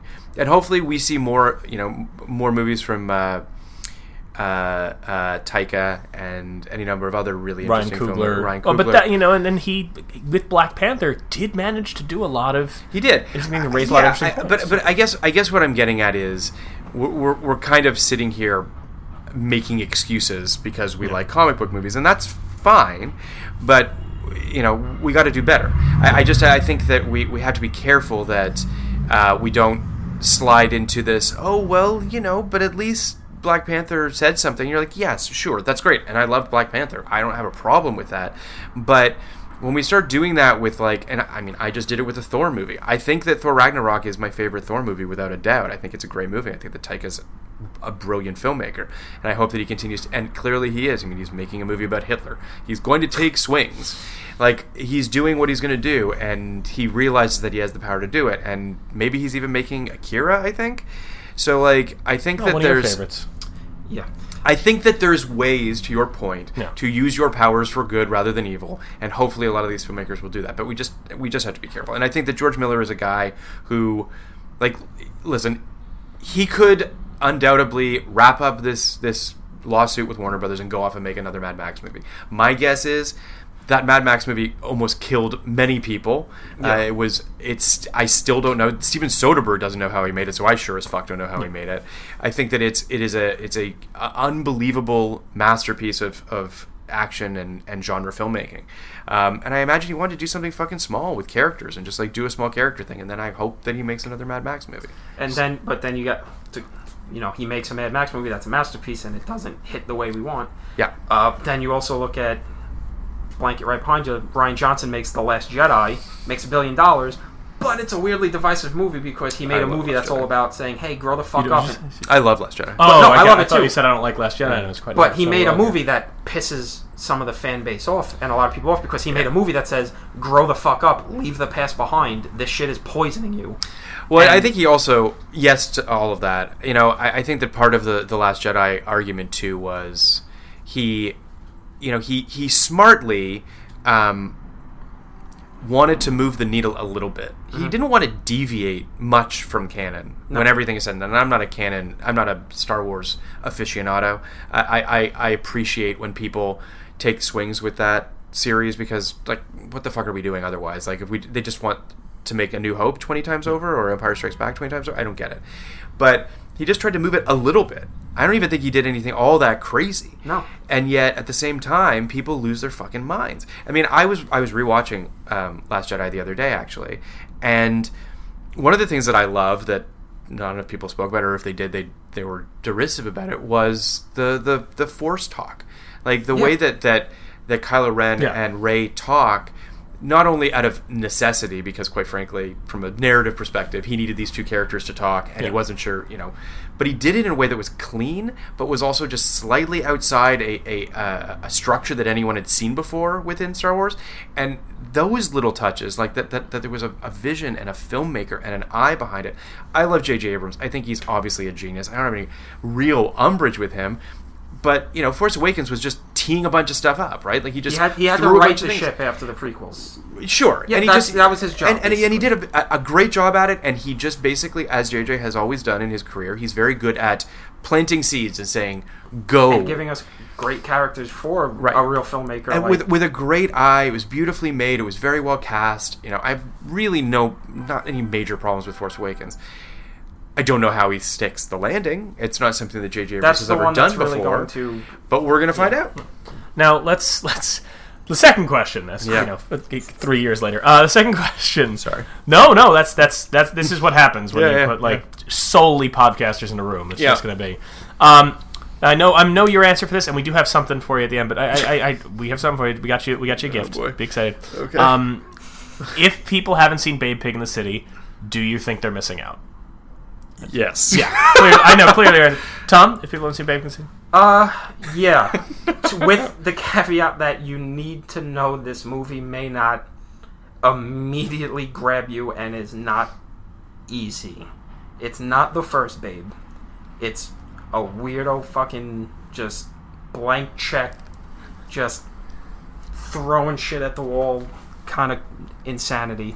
And I hope it grows in my esteem over time, but I do think people should see it. I think if you watch it again in 5 or 10 years, I think you'll appreciate it more. I'll show it to my children and ruin their lives. Yeah. And I will say that I gotta agree. I think people are missing out. You have officially won me over from our conversation of you've got it. It's the Babe sequel. What are you doing here? But I'm just saying, guys. Where do you put Babe in the City in the Miller canon? I mean, I think Fury Road is his best film, or at least it's the one that I love the most. Yeah. The early Mad Maxes. I mean, I guess the 3 previous Mad Maxes. I don't know. I have a very complicated relationship with Mel Gibson now. I think literally everyone does. I'm sure. I think that there are performances of his that are so ingrained in me. I mean, I saw Lethal Weapon when I was pretty young, and the first Lethal Weapon movie is just a masterpiece. Yeah.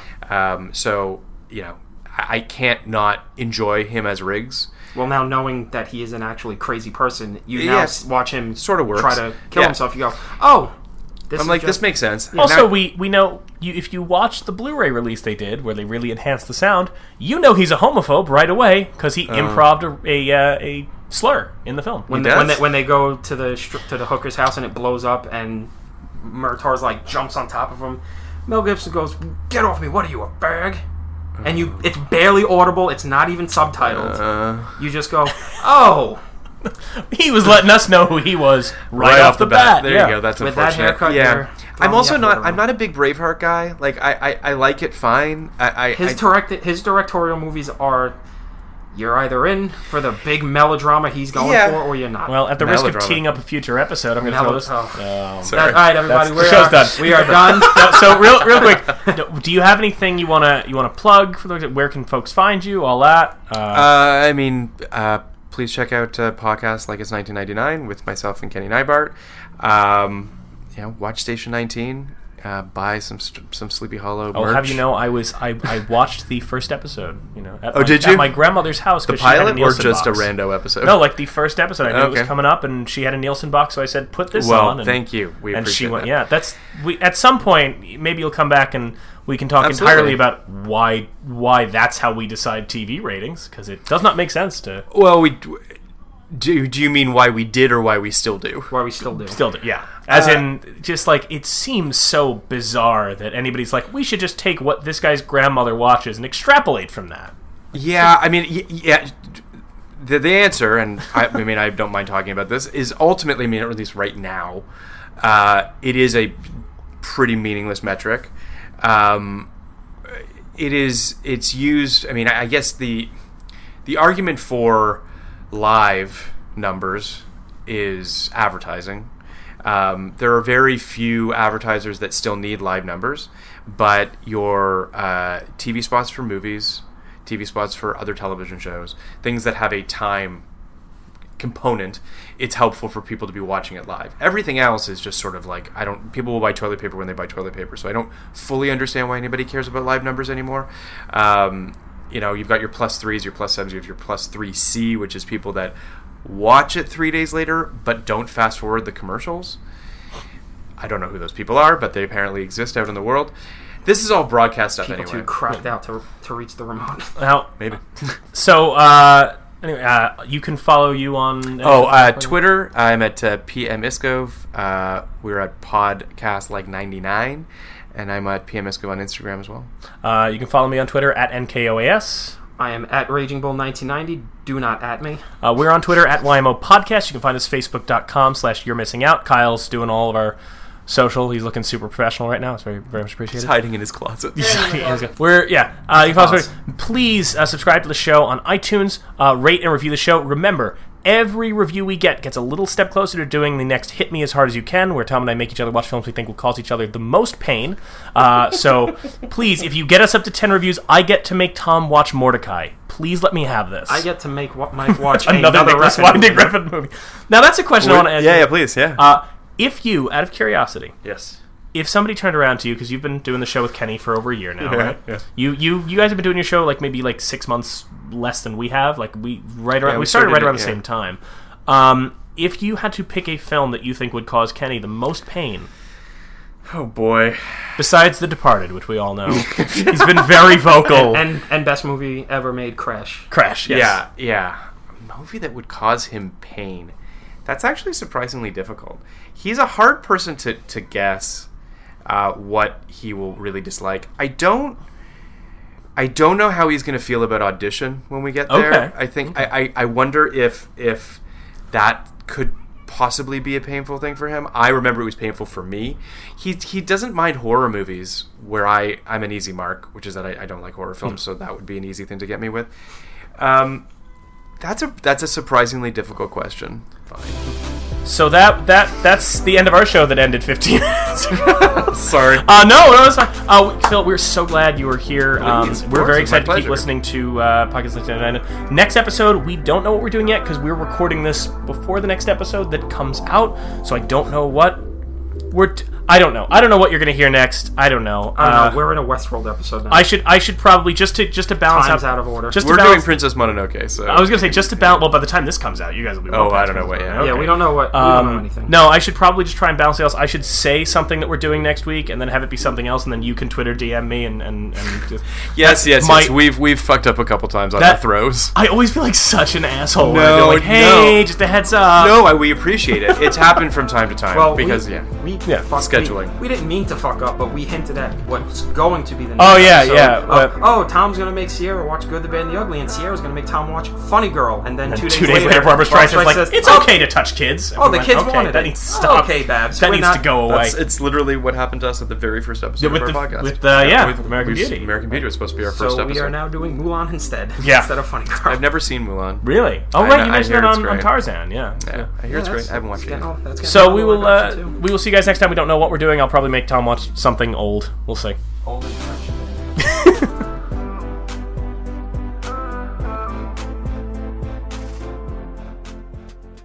Everybody, thank you for listening. Have a happy Thanksgiving. Please stay safe. Try and connect with your loved ones as best you can in as responsible a way as you can. Wear masks, social distance. Maybe just leave a little bit of turkey on grandma's doorstep for her to pick up in a bit. Whatever you got to do. Please enjoy the holiday. Please stay safe. Join us again next week, December 3rd, when we will be joined by a good friend of ours, Sierra Webb. She used to be on our old show a couple times. Dear friend who joined us to talk about John Ford's The Searchers. It's a complicated movie. And I'm glad she joined us to deal with both the pros and the cons of this complex film. So I'm very excited for that. December 3rd, The Searchers. Please join us then.